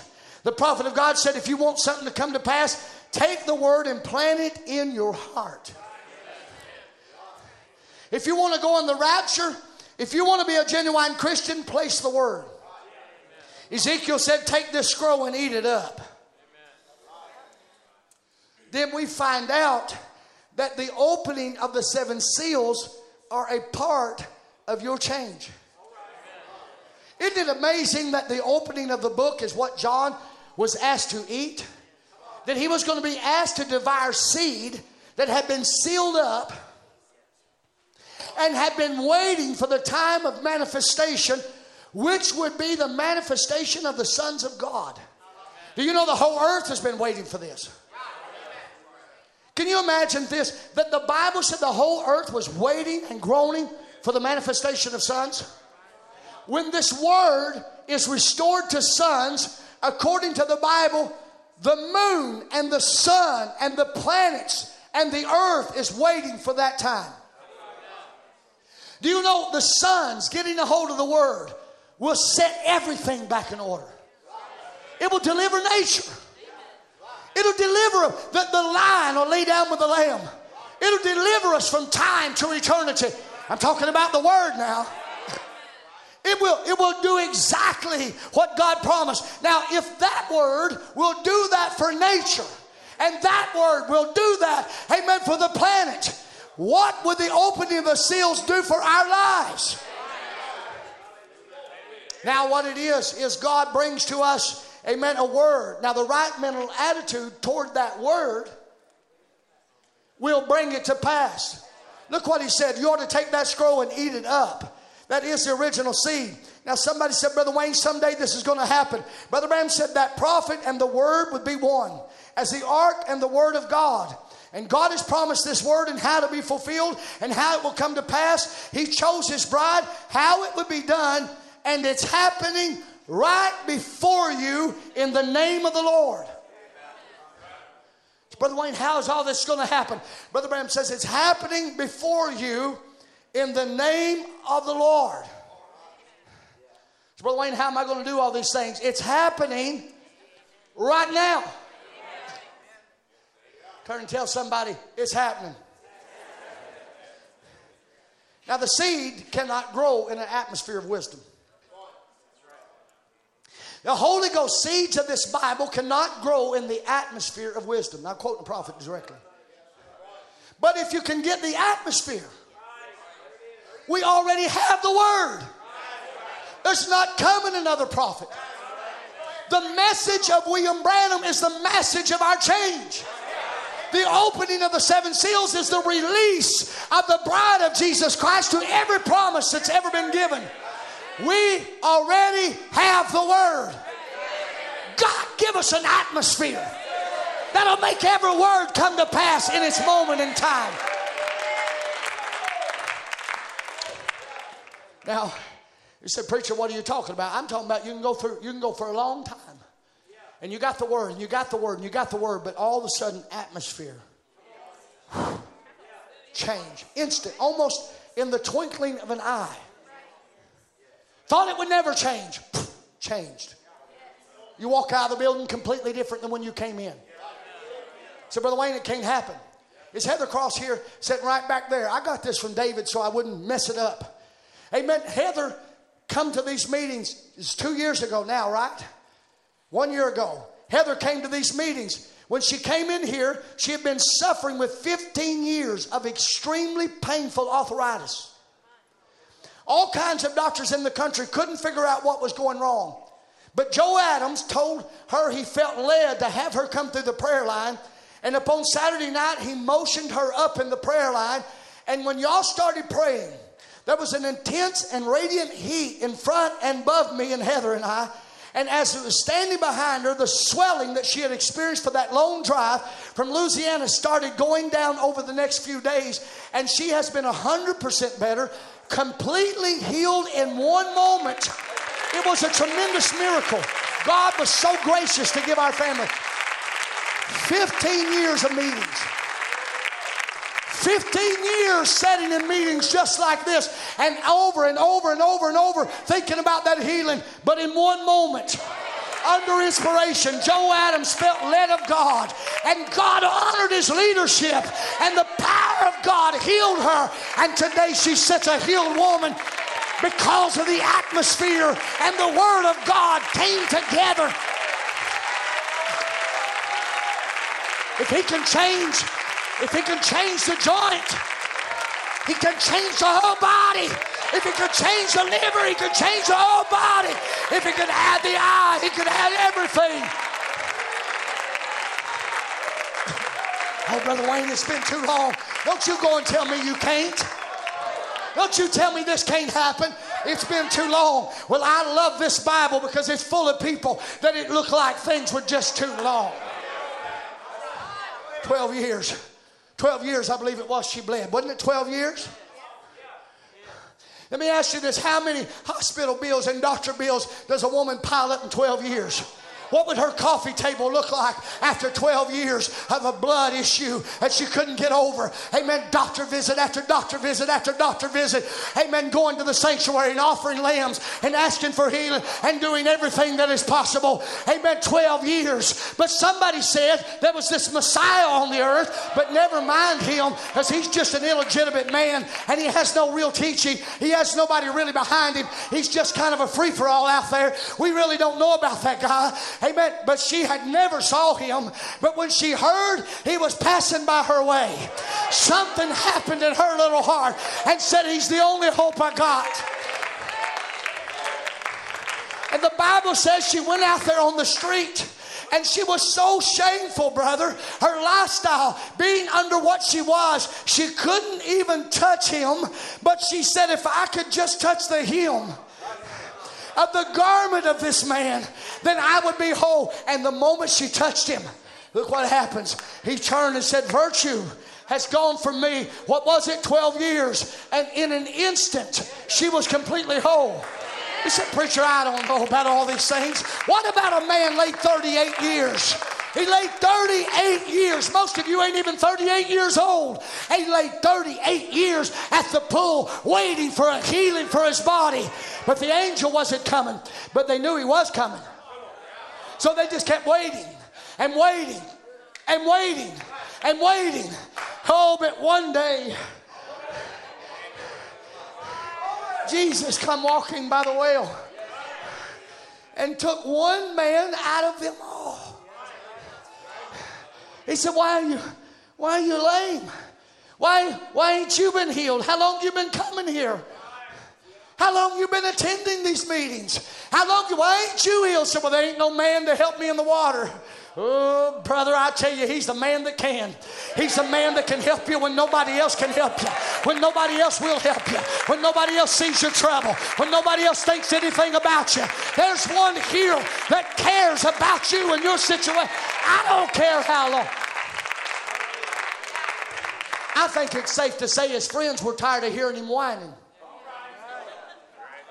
I think it was safe to say he had laid there so long. Everybody said, don't mind him. I don't think he's ever going to do anything. He's going to lay here the rest of his life. There's never going to come no change to him. Oh, but brother, that morning was his morning. That day was his day. When Jesus come walking by, amen, 38 years. Jesus said, take your bed and walk. I tell you, don't lay there another day. Don't lay there another hour. Take up your bed and walk. Oh, Brother Wayne, I tell you, things happen so long. Well, let me ask you this. How long was Georgie Carter laying on the bed? 9 years the little girl laid there. I tell you what, when I study these things, sometimes they just blow me away. Why would God let a girl lay 9 years in that kind of shape? Her church took away all hope. Her church, even her mama was a believer in Jesus, but she said, God don't do them kind of things no more. That's not the age for that. God don't work miracles like that. You might as well just lay there and forget all about this healing power and all this supernatural stuff. That's in days gone by. But the little girl got a hold of a book. Can I say this? She smelt the water. And brother, she knew somewhere there was a healing for her body. God sent a prophet down there. 9 years. Now it's an amazing story, and I won't go into all of it, but I want to tell you this part of it. When Brother Branham got a vision, it was for one. And when he got that vision, he went in the room where she was. And remember what he said? He said, Georgie Carter, in the name of Jesus Christ, rise up from that bed. How many knows what she was sick with? She was sick with tuberculosis. Tuberculosis caused by an effect of her uncle raping her and put this kind of disease in this child's body. Amen. Some emotional hurt had so become real that it had affected the way she could live. And now she was full of tuberculosis and she was laying there dying. But a prophet stood there with a vision of God and said, today is a day of change. Rise up from your bed, Georgie. And you say, preacher, what's so important about that? How did she get out of the bed, brother? How'd she do it? Her legs had been laying there so long, she had no power. She had no ability to walk. But the God that told her to get up was the same God that could give her power to walk.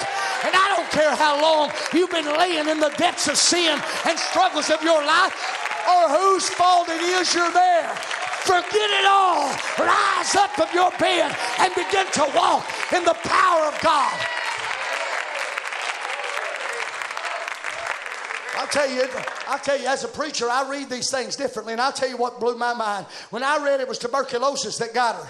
When I read that, I sat there and just labored over that a minute, and I said, dear God, this is not very many years past. William Branham has lost his own wife to tuberculosis, and now he's standing there in the face of the same demon that took his wife. But under a vision, he knew that God is still God. It doesn't matter if someone dies with a disease. It meant it was their time to go. It does not mean that God lost his power over the disease. The same thing. You say, preacher, what are you trying to get at? I'm trying to get at something right here, that you're able to walk. I say you're able to walk today because God has given it to you. Amen. There is one here right now that can change your body. There's somebody in this building can change your body. You say, we've been waiting. I know he's coming. I know he's coming. I know the Lord is coming. Keep looking for him. I know he's coming. You say, but what happens if I pass before he comes? It's in the Bible already. Amen. They came to him and they said, Jairus' daughter is sick. Will you come and pray? He said, yes, I will come to her. And he started on his way, but he was late getting there because in the middle of his journey, they came and said, the girl already died. Never mind. He said, no, I'll go wake her. Somebody said, what does he mean by that? Brother Branham said it meant this. It meant that her name was predestinated before the foundation of the world. And though she was sleeping, she could never die. And he didn't only say it, he proved it when he went down to her house and he called her name. What did he do? He dismissed the unbelievers. He dismissed the make-believers and had a resurrection with just a little group of people. And I'll tell you what, this end time resurrection is going to take place. Somebody said, well, my loved one Mars already went on. This one's already went on. You will lose nothing waiting on Jesus.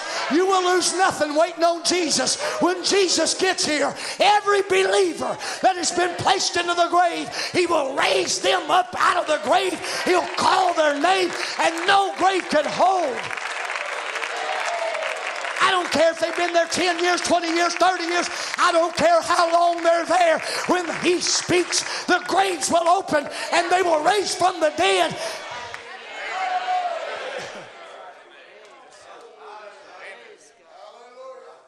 Now Job said it. He said, when he calls, I will answer.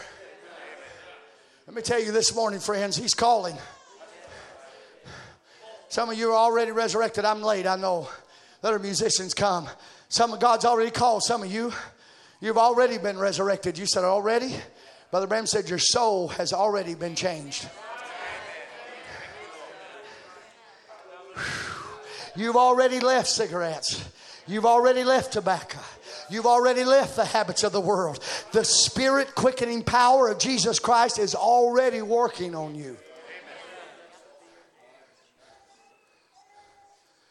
The same one. I hate time. The same one that raised them is here to raise you.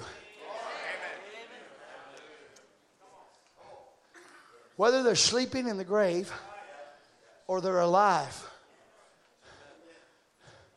So, Brother Wayne, what's the mystery of this? Brother Branham said that Abraham and Sarah received the word and their body materialized around that word. He said, preacher, what are you saying? I'm saying in John 14 and 19, it said, because I live, ye live also. What a resurrection that was. What a resurrection this is. See, two lives. One's for the bridegroom, one's for the bride. But in John 14 and 20, it says this, and at that day, you will know that I am the Father me, and I in you. And Brother Branham said, what does that mean? It means God will become tangible. He will take on flesh. The changer is already in you. The thing that'll change your body's in you. If they put me in the ground, I'm coming up. Nobody got to do nothing. Nobody got to say anything. He'll call and I'll answer.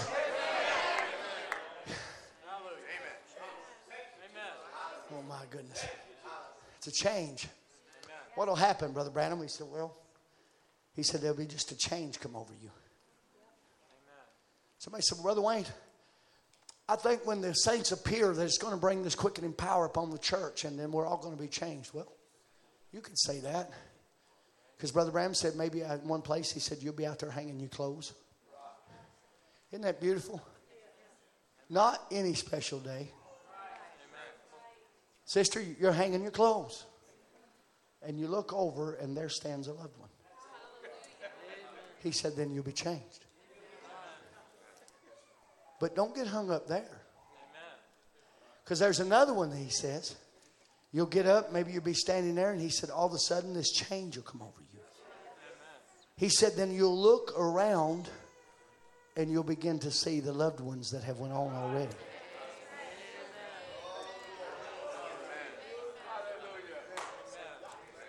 Some of you will be changed and see them. And some of you will be seeing them and be changed. What difference does it make? You're going to change.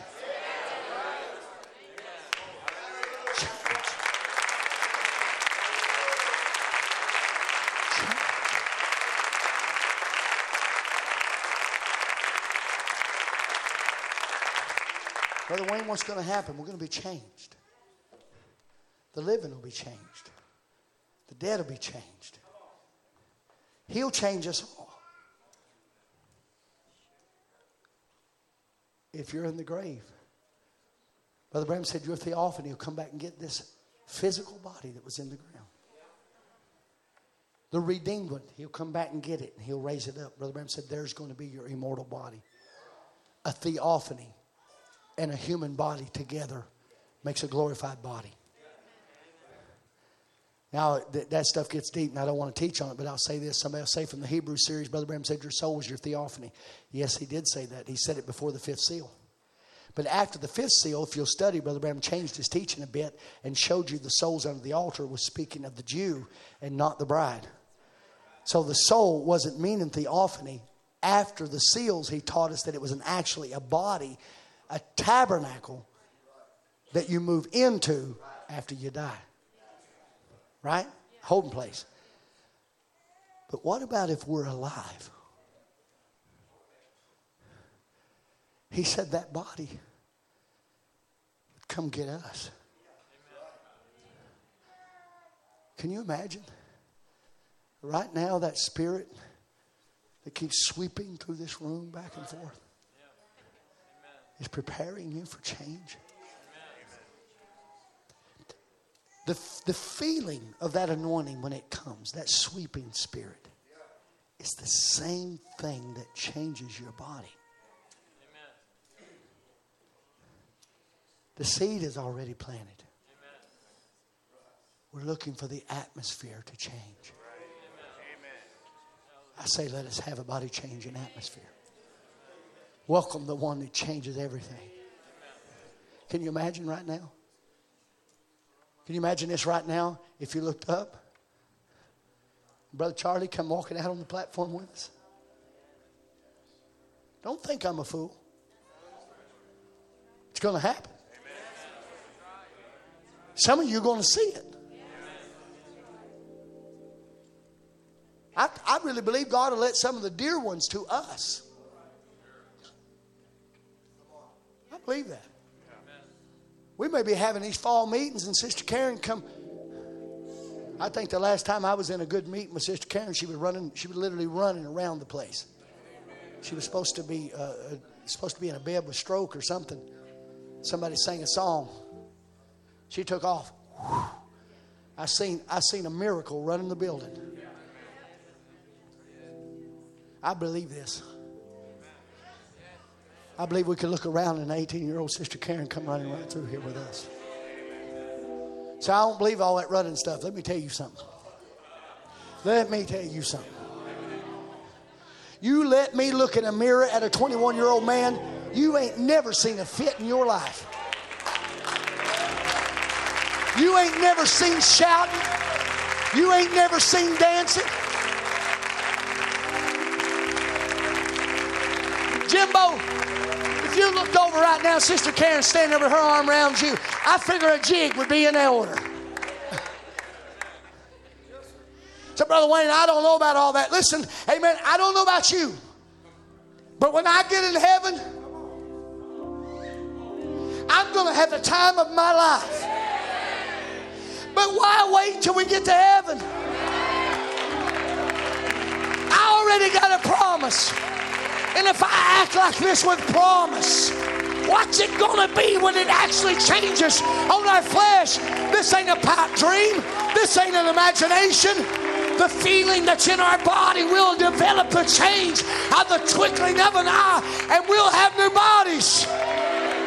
The dead will be raised. Brother, I tell you, you ain't never experienced nothing like what we're about to experience. It won't just be Brother Branham. It won't be just Brother Tim. It won't be just Brother Wayne and Apostle Paul. It won't just be the men of God who's been through the ages. Come on, y'all know what Brother Branham said. He said he'd let us get together. He said and let us meet one another. He said and get all of that out of the way. He said because the next thing we were going to do, we were going to meet the Lord Jesus Christ. Brother, let me tell you something. You can say he's just a figment. You can say he's just a spirit. You can say whatever you want to say. But that is my Jesus. And one of these days I'm going to put my hands on those nail-scarred feet. I'm going to put my hands upon the face that died for me. I'm going to be able to touch the body.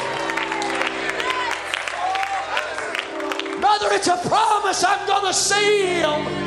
And I'm going to be with him throughout eternity. You can call me a fool. You can call me crazy. But brother, one of these mornings you'll call me gold. I won't be here. I won't be on this earth no more. I'm going to go home with my Lord. I believe it. If you say, Brother Wayne, there's a lot more to it, I agree. I got a bunch more here, but I don't have time to preach it today. Friends, change is upon us. I believe it today. God bless you.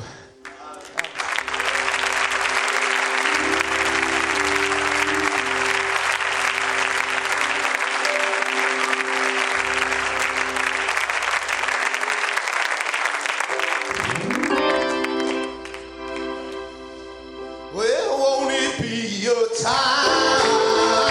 Oh, won't it be your time? Talking with my Jesus. Oh, won't it be your time? Oh, won't it be your time? Oh, won't it be your time? Talking with my Jesus. Won't it be your time? I said, won't it be your time?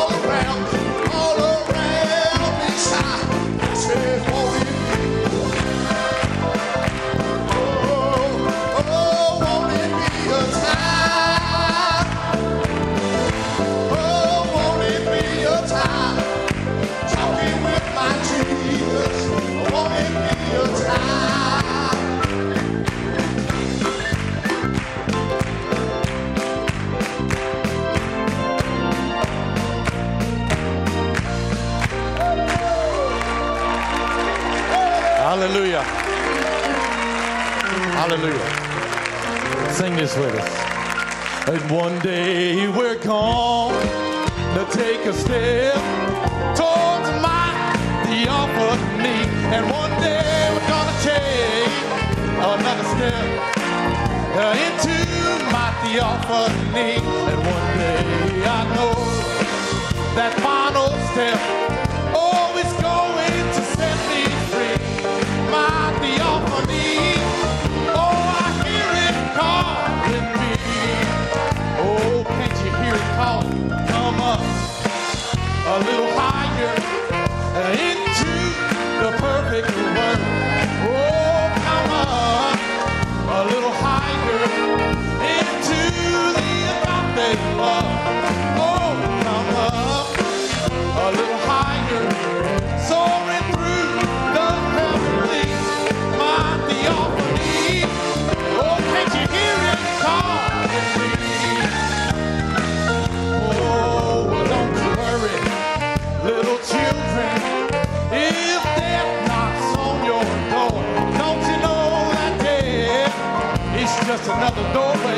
and it leads to the heavenly shore.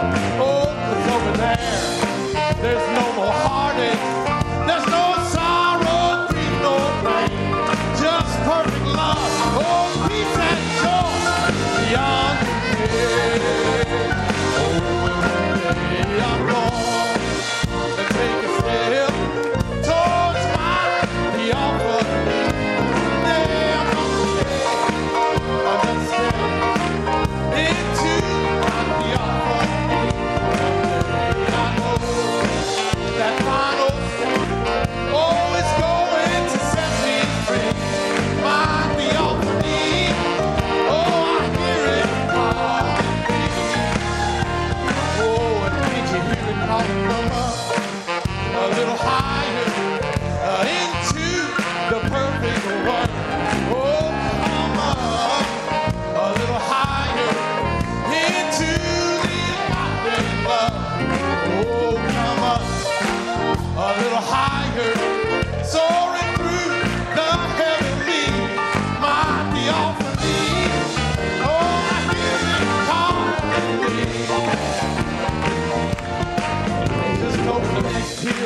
If you look, oh, you'll see a series of victories, and up around the next curve in the road, that old devil, he's got to flee. God's army, she's marching on to slay that old enemy. Around the next curve, I see King Jesus on me. Oh, and one day I'm gonna take a step towards the offer. One day I'm gonna take another step into the offer. And one day I know that final step is going to set me free. By the offer, oh, I hear it calling me. Oh, and over the next hill I look, oh, I see victory. Up around the next curve in the road, that old devil, he's got to flee. God's army, she's marching onward to slay that old enemy. Around the next curve, I see King Jesus come before me. Oh, and I hear him calling from us a little higher into the perfect word. Oh, come up a little higher into the agape love. Oh, come up a little higher.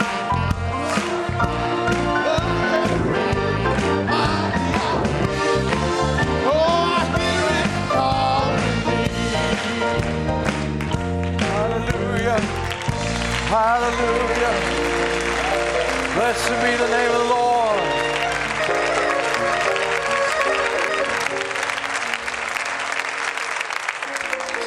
Hallelujah. Well, I said I wasn't going to tell nobody, but I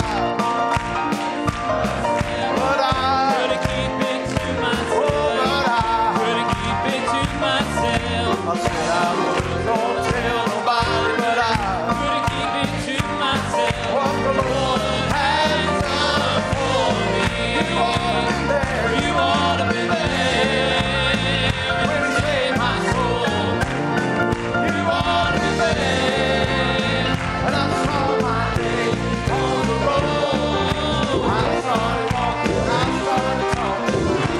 Singing in my soul. Oh, how what the Lord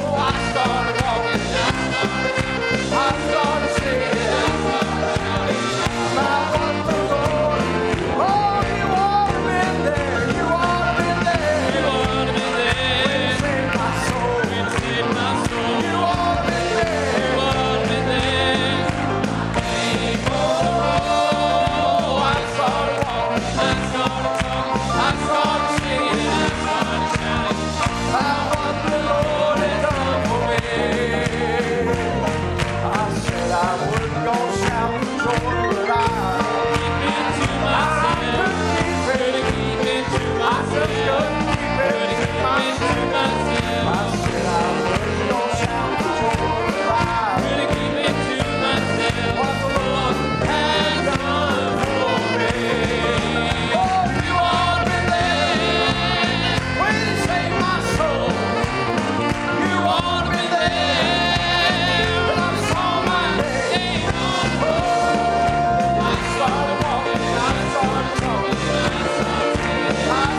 started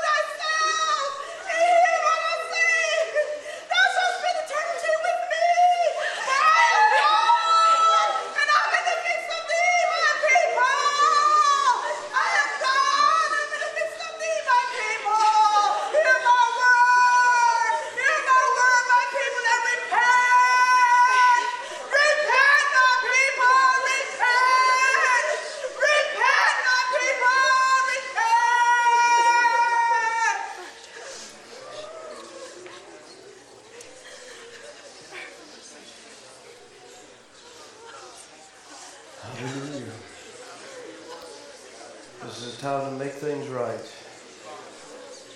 It's going on. It's a time of change. This is a time to let bitterness go. Forgive. Hallelujah. Hallelujah. I was a wretch. I remember who I was. I was lost. I was blind. I was running out of time. Sin separated. The breach was far too wide. From the far side of the chasm, you held me in your side. So you made a way.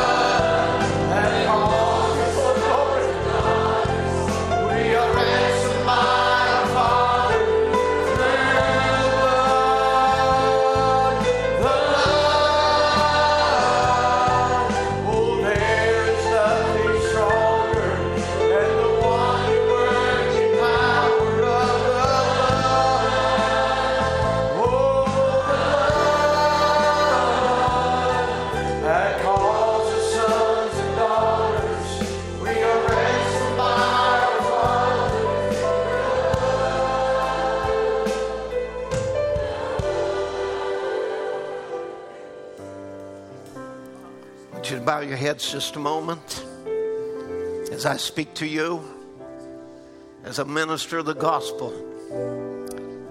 We've heard the word preached today, and the word was preached under the anointing. We're in the time of change. We're in the moment, an hour. We were told, reminded, that the next thing is the rapture. This is our expectation. The last October meeting, we had a going home sermon. It told us of the troubles that we'd face in the time ahead. This year, God has given us another going home sermon. We're going home. We're leaving this realm. We're going to be changed in a moment, in the twinkling of an eye. But you see, you've got to have a token to go. Nobody's just going to go.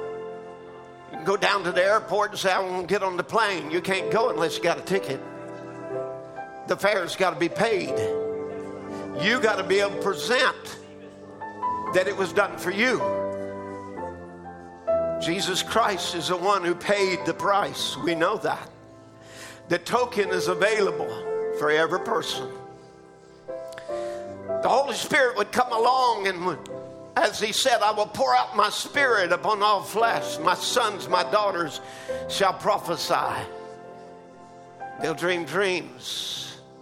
These are things that are promised in the last day, and God comes along and he confirms it, that I am here in your midst.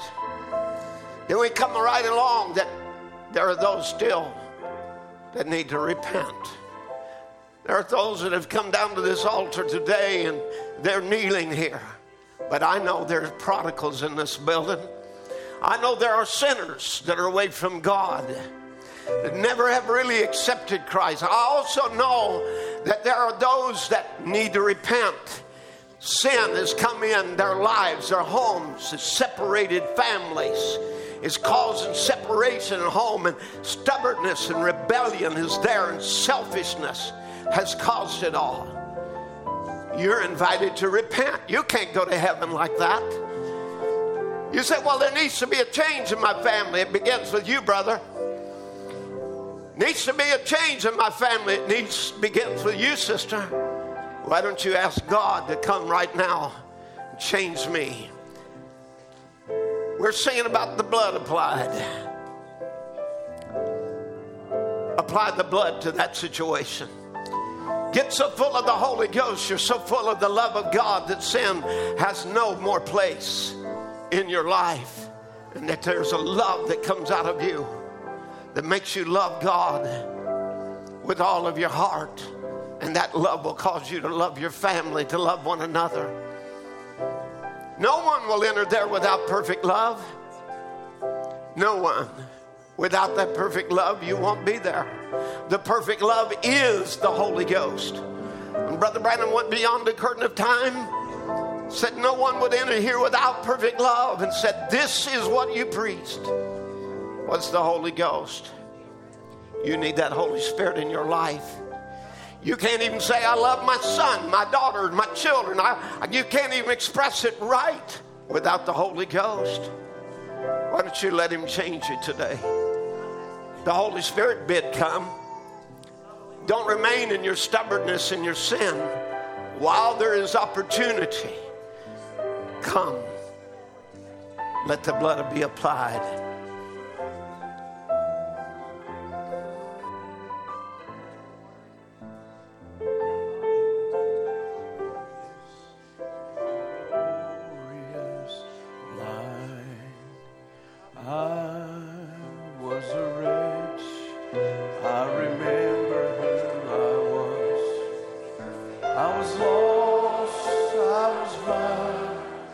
I was running out of time.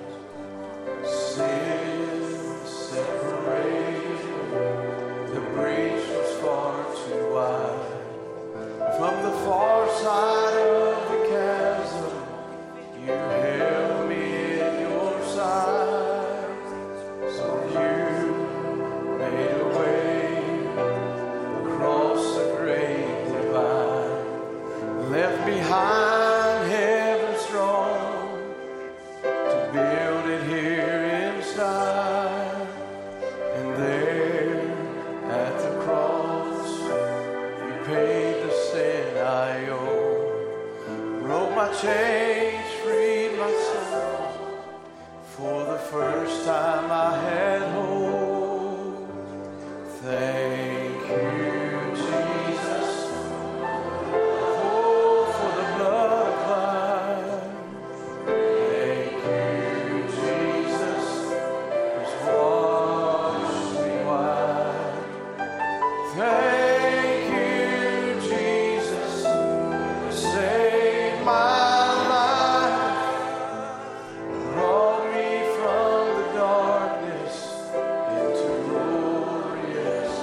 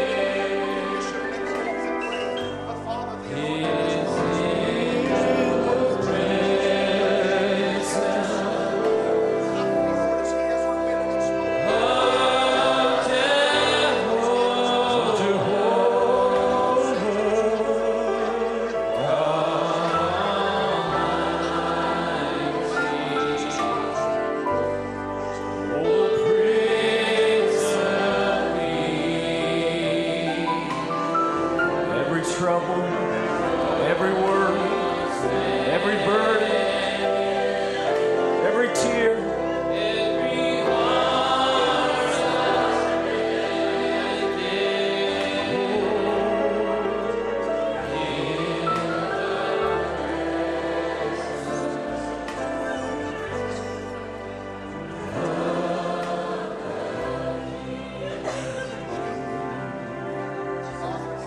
Through His love, the Lord provided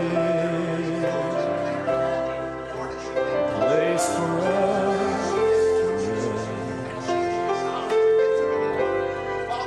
a place to find the answer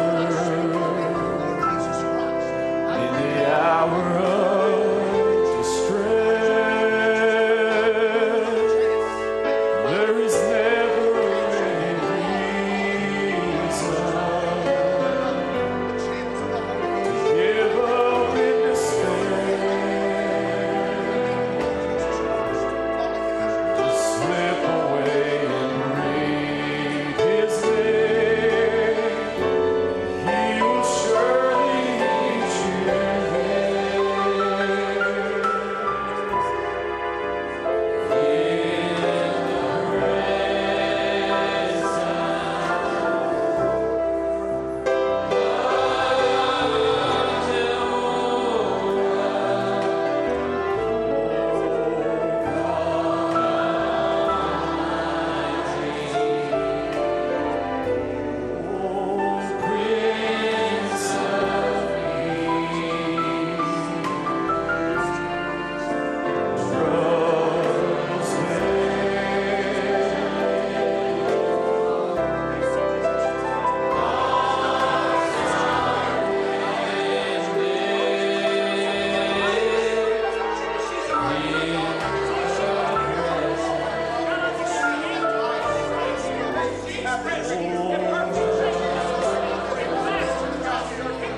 Oh, sing it one more time in the presence. It's in the presence.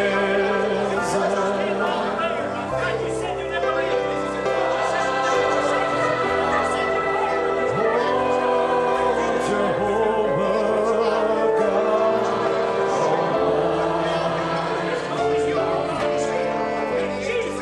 The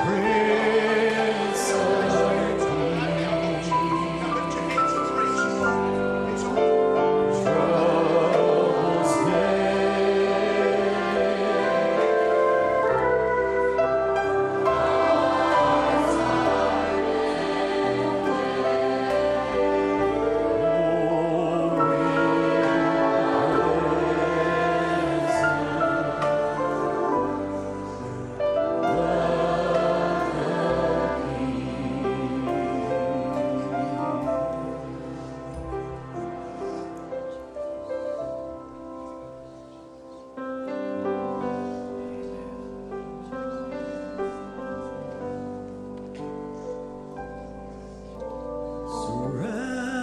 surround me, Lord.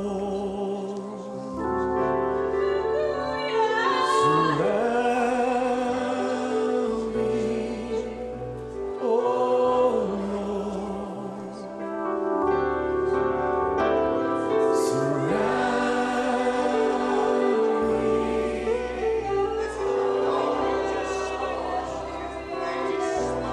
And let your presence fill this place. Oh, surround me, oh Lord. Yes, surround me, oh Lord. Surround, oh Lord.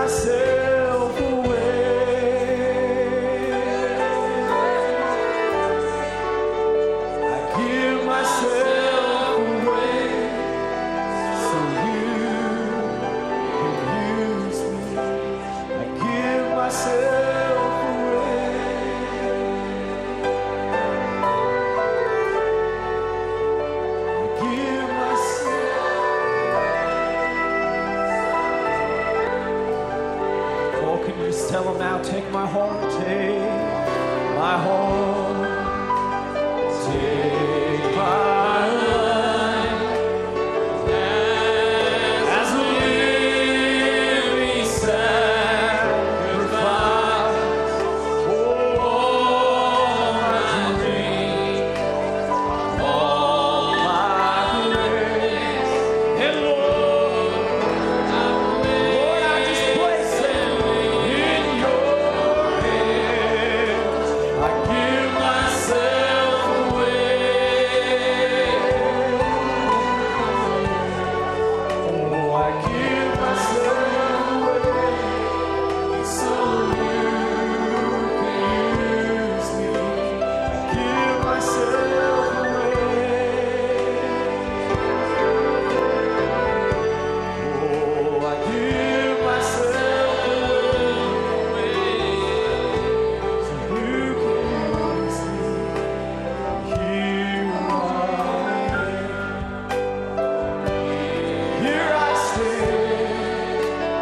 Lord, my life is in your hands.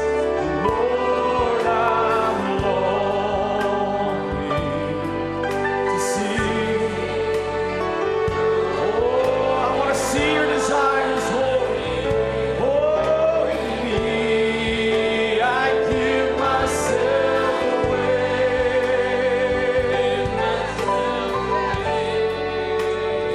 Give myself away so you can use me. I give myself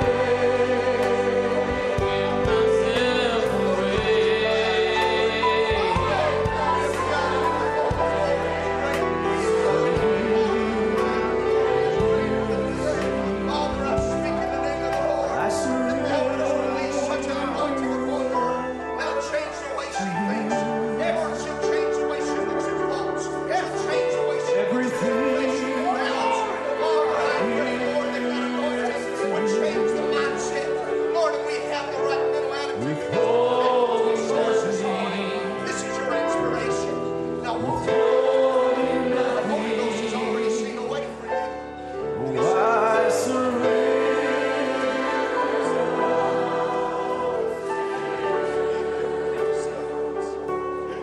I oh, I give to you, withholding nothing. Lord, I surrender all to you. Everything, Lord, I give to you. I'm withholding nothing. Tell them that again now. Lord, I surrender all to you. Just say, Lord, I give everything.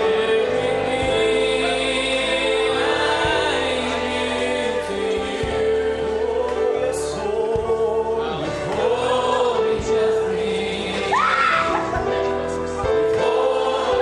Sing it again, withholding nothing.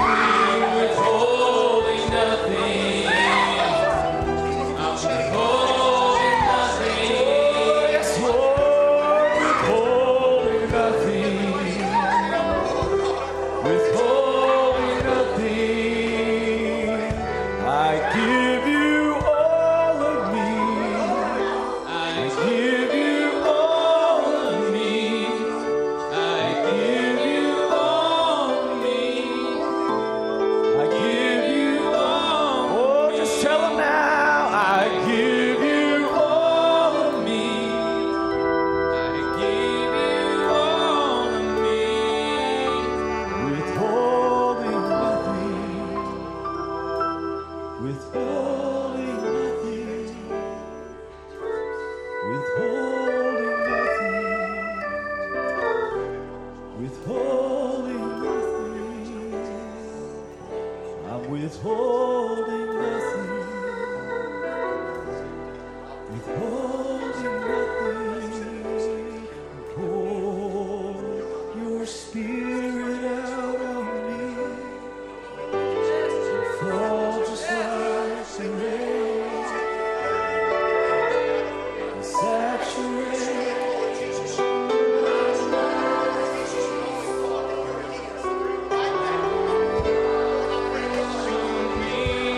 Just tell him, Lord, can you just fill my cup again? Oh, heal my heart. I need you now.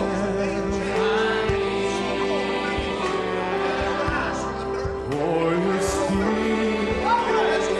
Oh, pour it out. And pour your spirit out on me.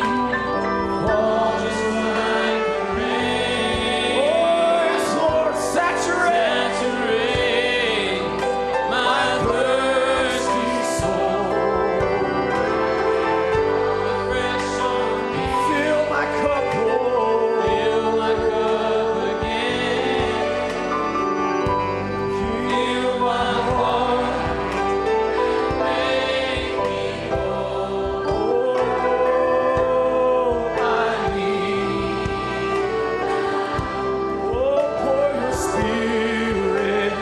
Sing it again now. Pour your spirit. Pour your spirit on me. Like the rain. Oh, and saturate my thirsty soul. Fall fresh on me.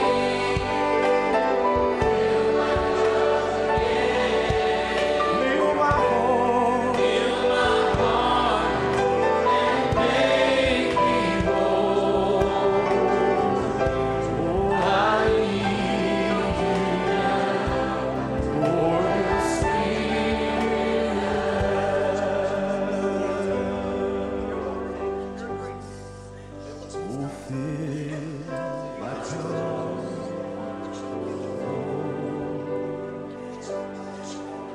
I live. Oh, just ask him to be the thirst quencher this morning. Come and quench.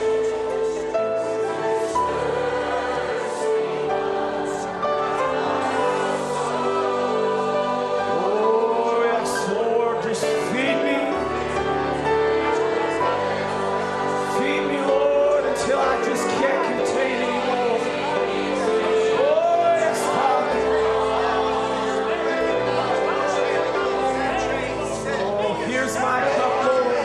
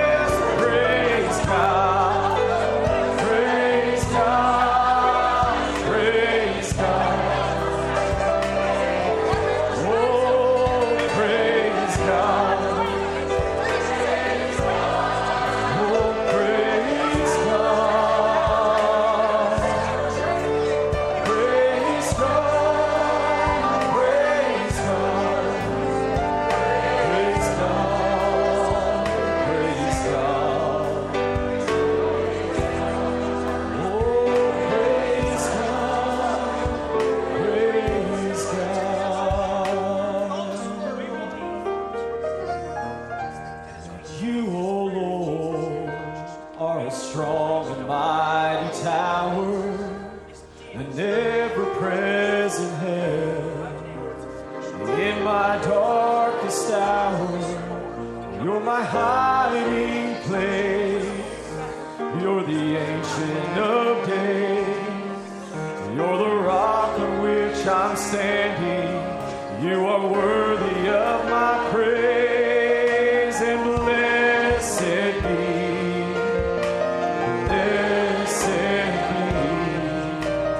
blessed be your name. Oh, blessed be, oh, blessed be your name. Sing that first verse again now. And you alone are a strong and mighty tower, ever present in my darkest hour. You're my hiding place. You're the Ancient of Days. You're the rock on which I'm standing. You are worthy of all praise. So blessed be,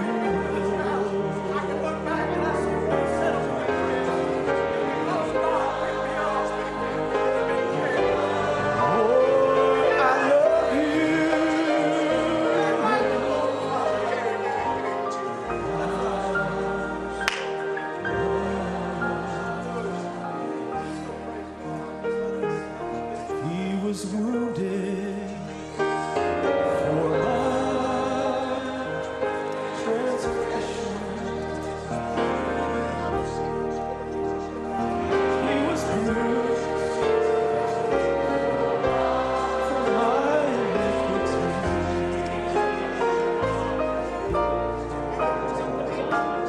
Surely he bore my sorrow and mine. You say, I am healed, his stripes, I am healed. Oh, sing it again now. He was wounded for my transgressions.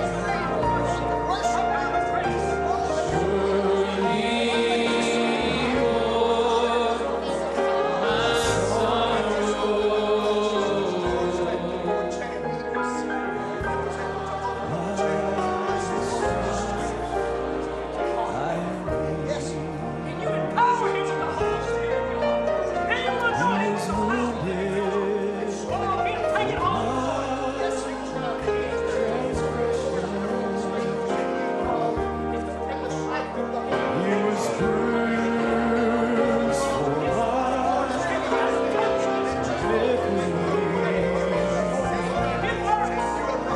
my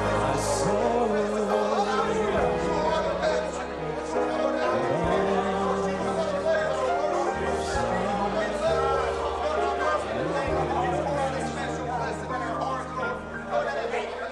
Surely he bore my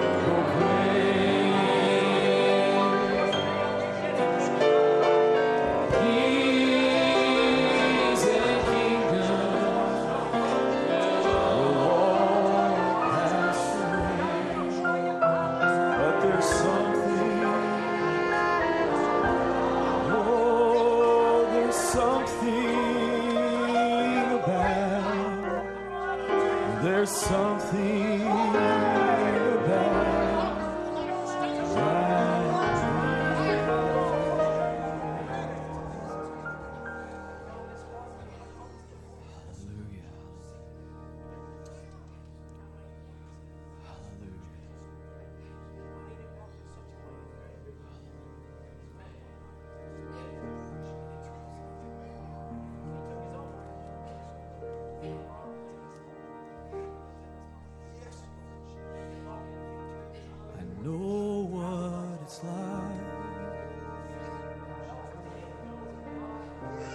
be in the presence of the Lord.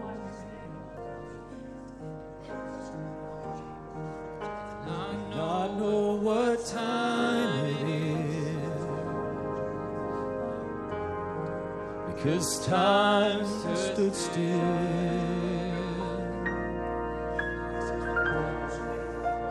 Bodies were healed, families restored, because we stayed here in your presence.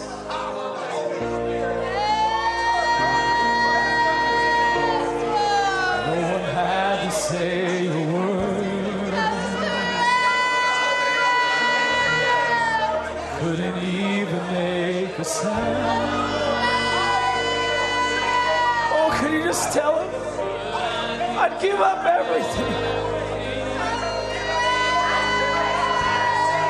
for this treasure I found? Never wanted to end, so I'll say stay. I don't want you to go, 'cause my heart is burning in your presence, Lord.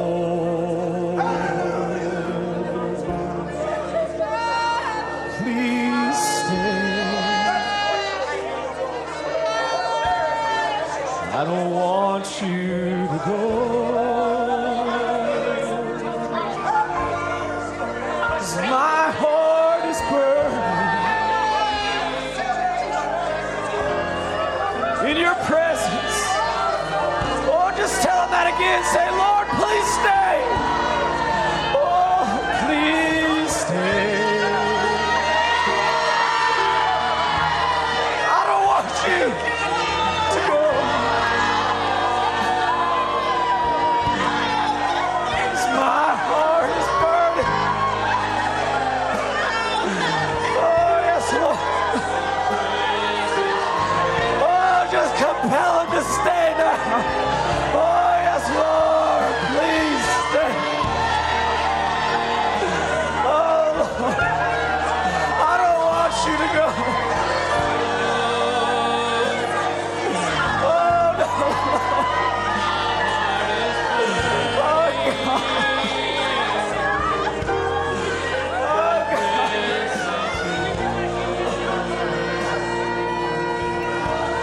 Because I want more. Oh, I want more. Yes, Lord.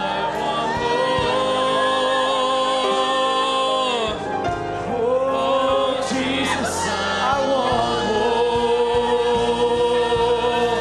Oh, I want more.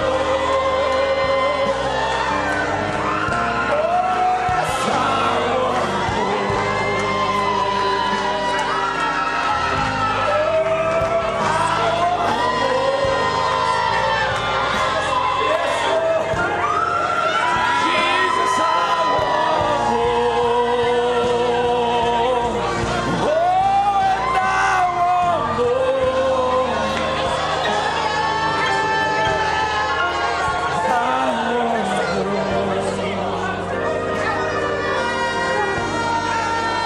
I want more. Jesus, I want more.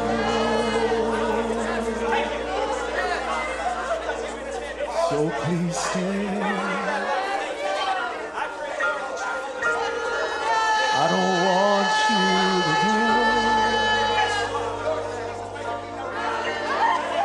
'cause my heart is burning.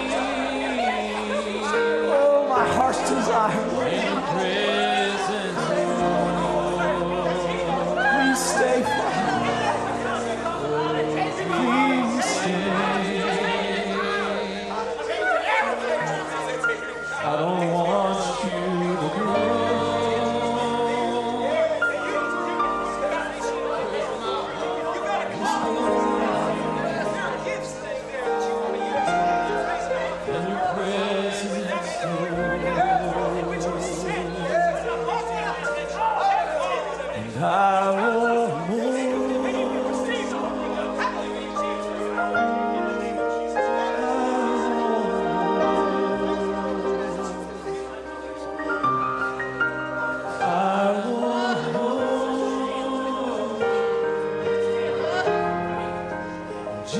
Jesus, I want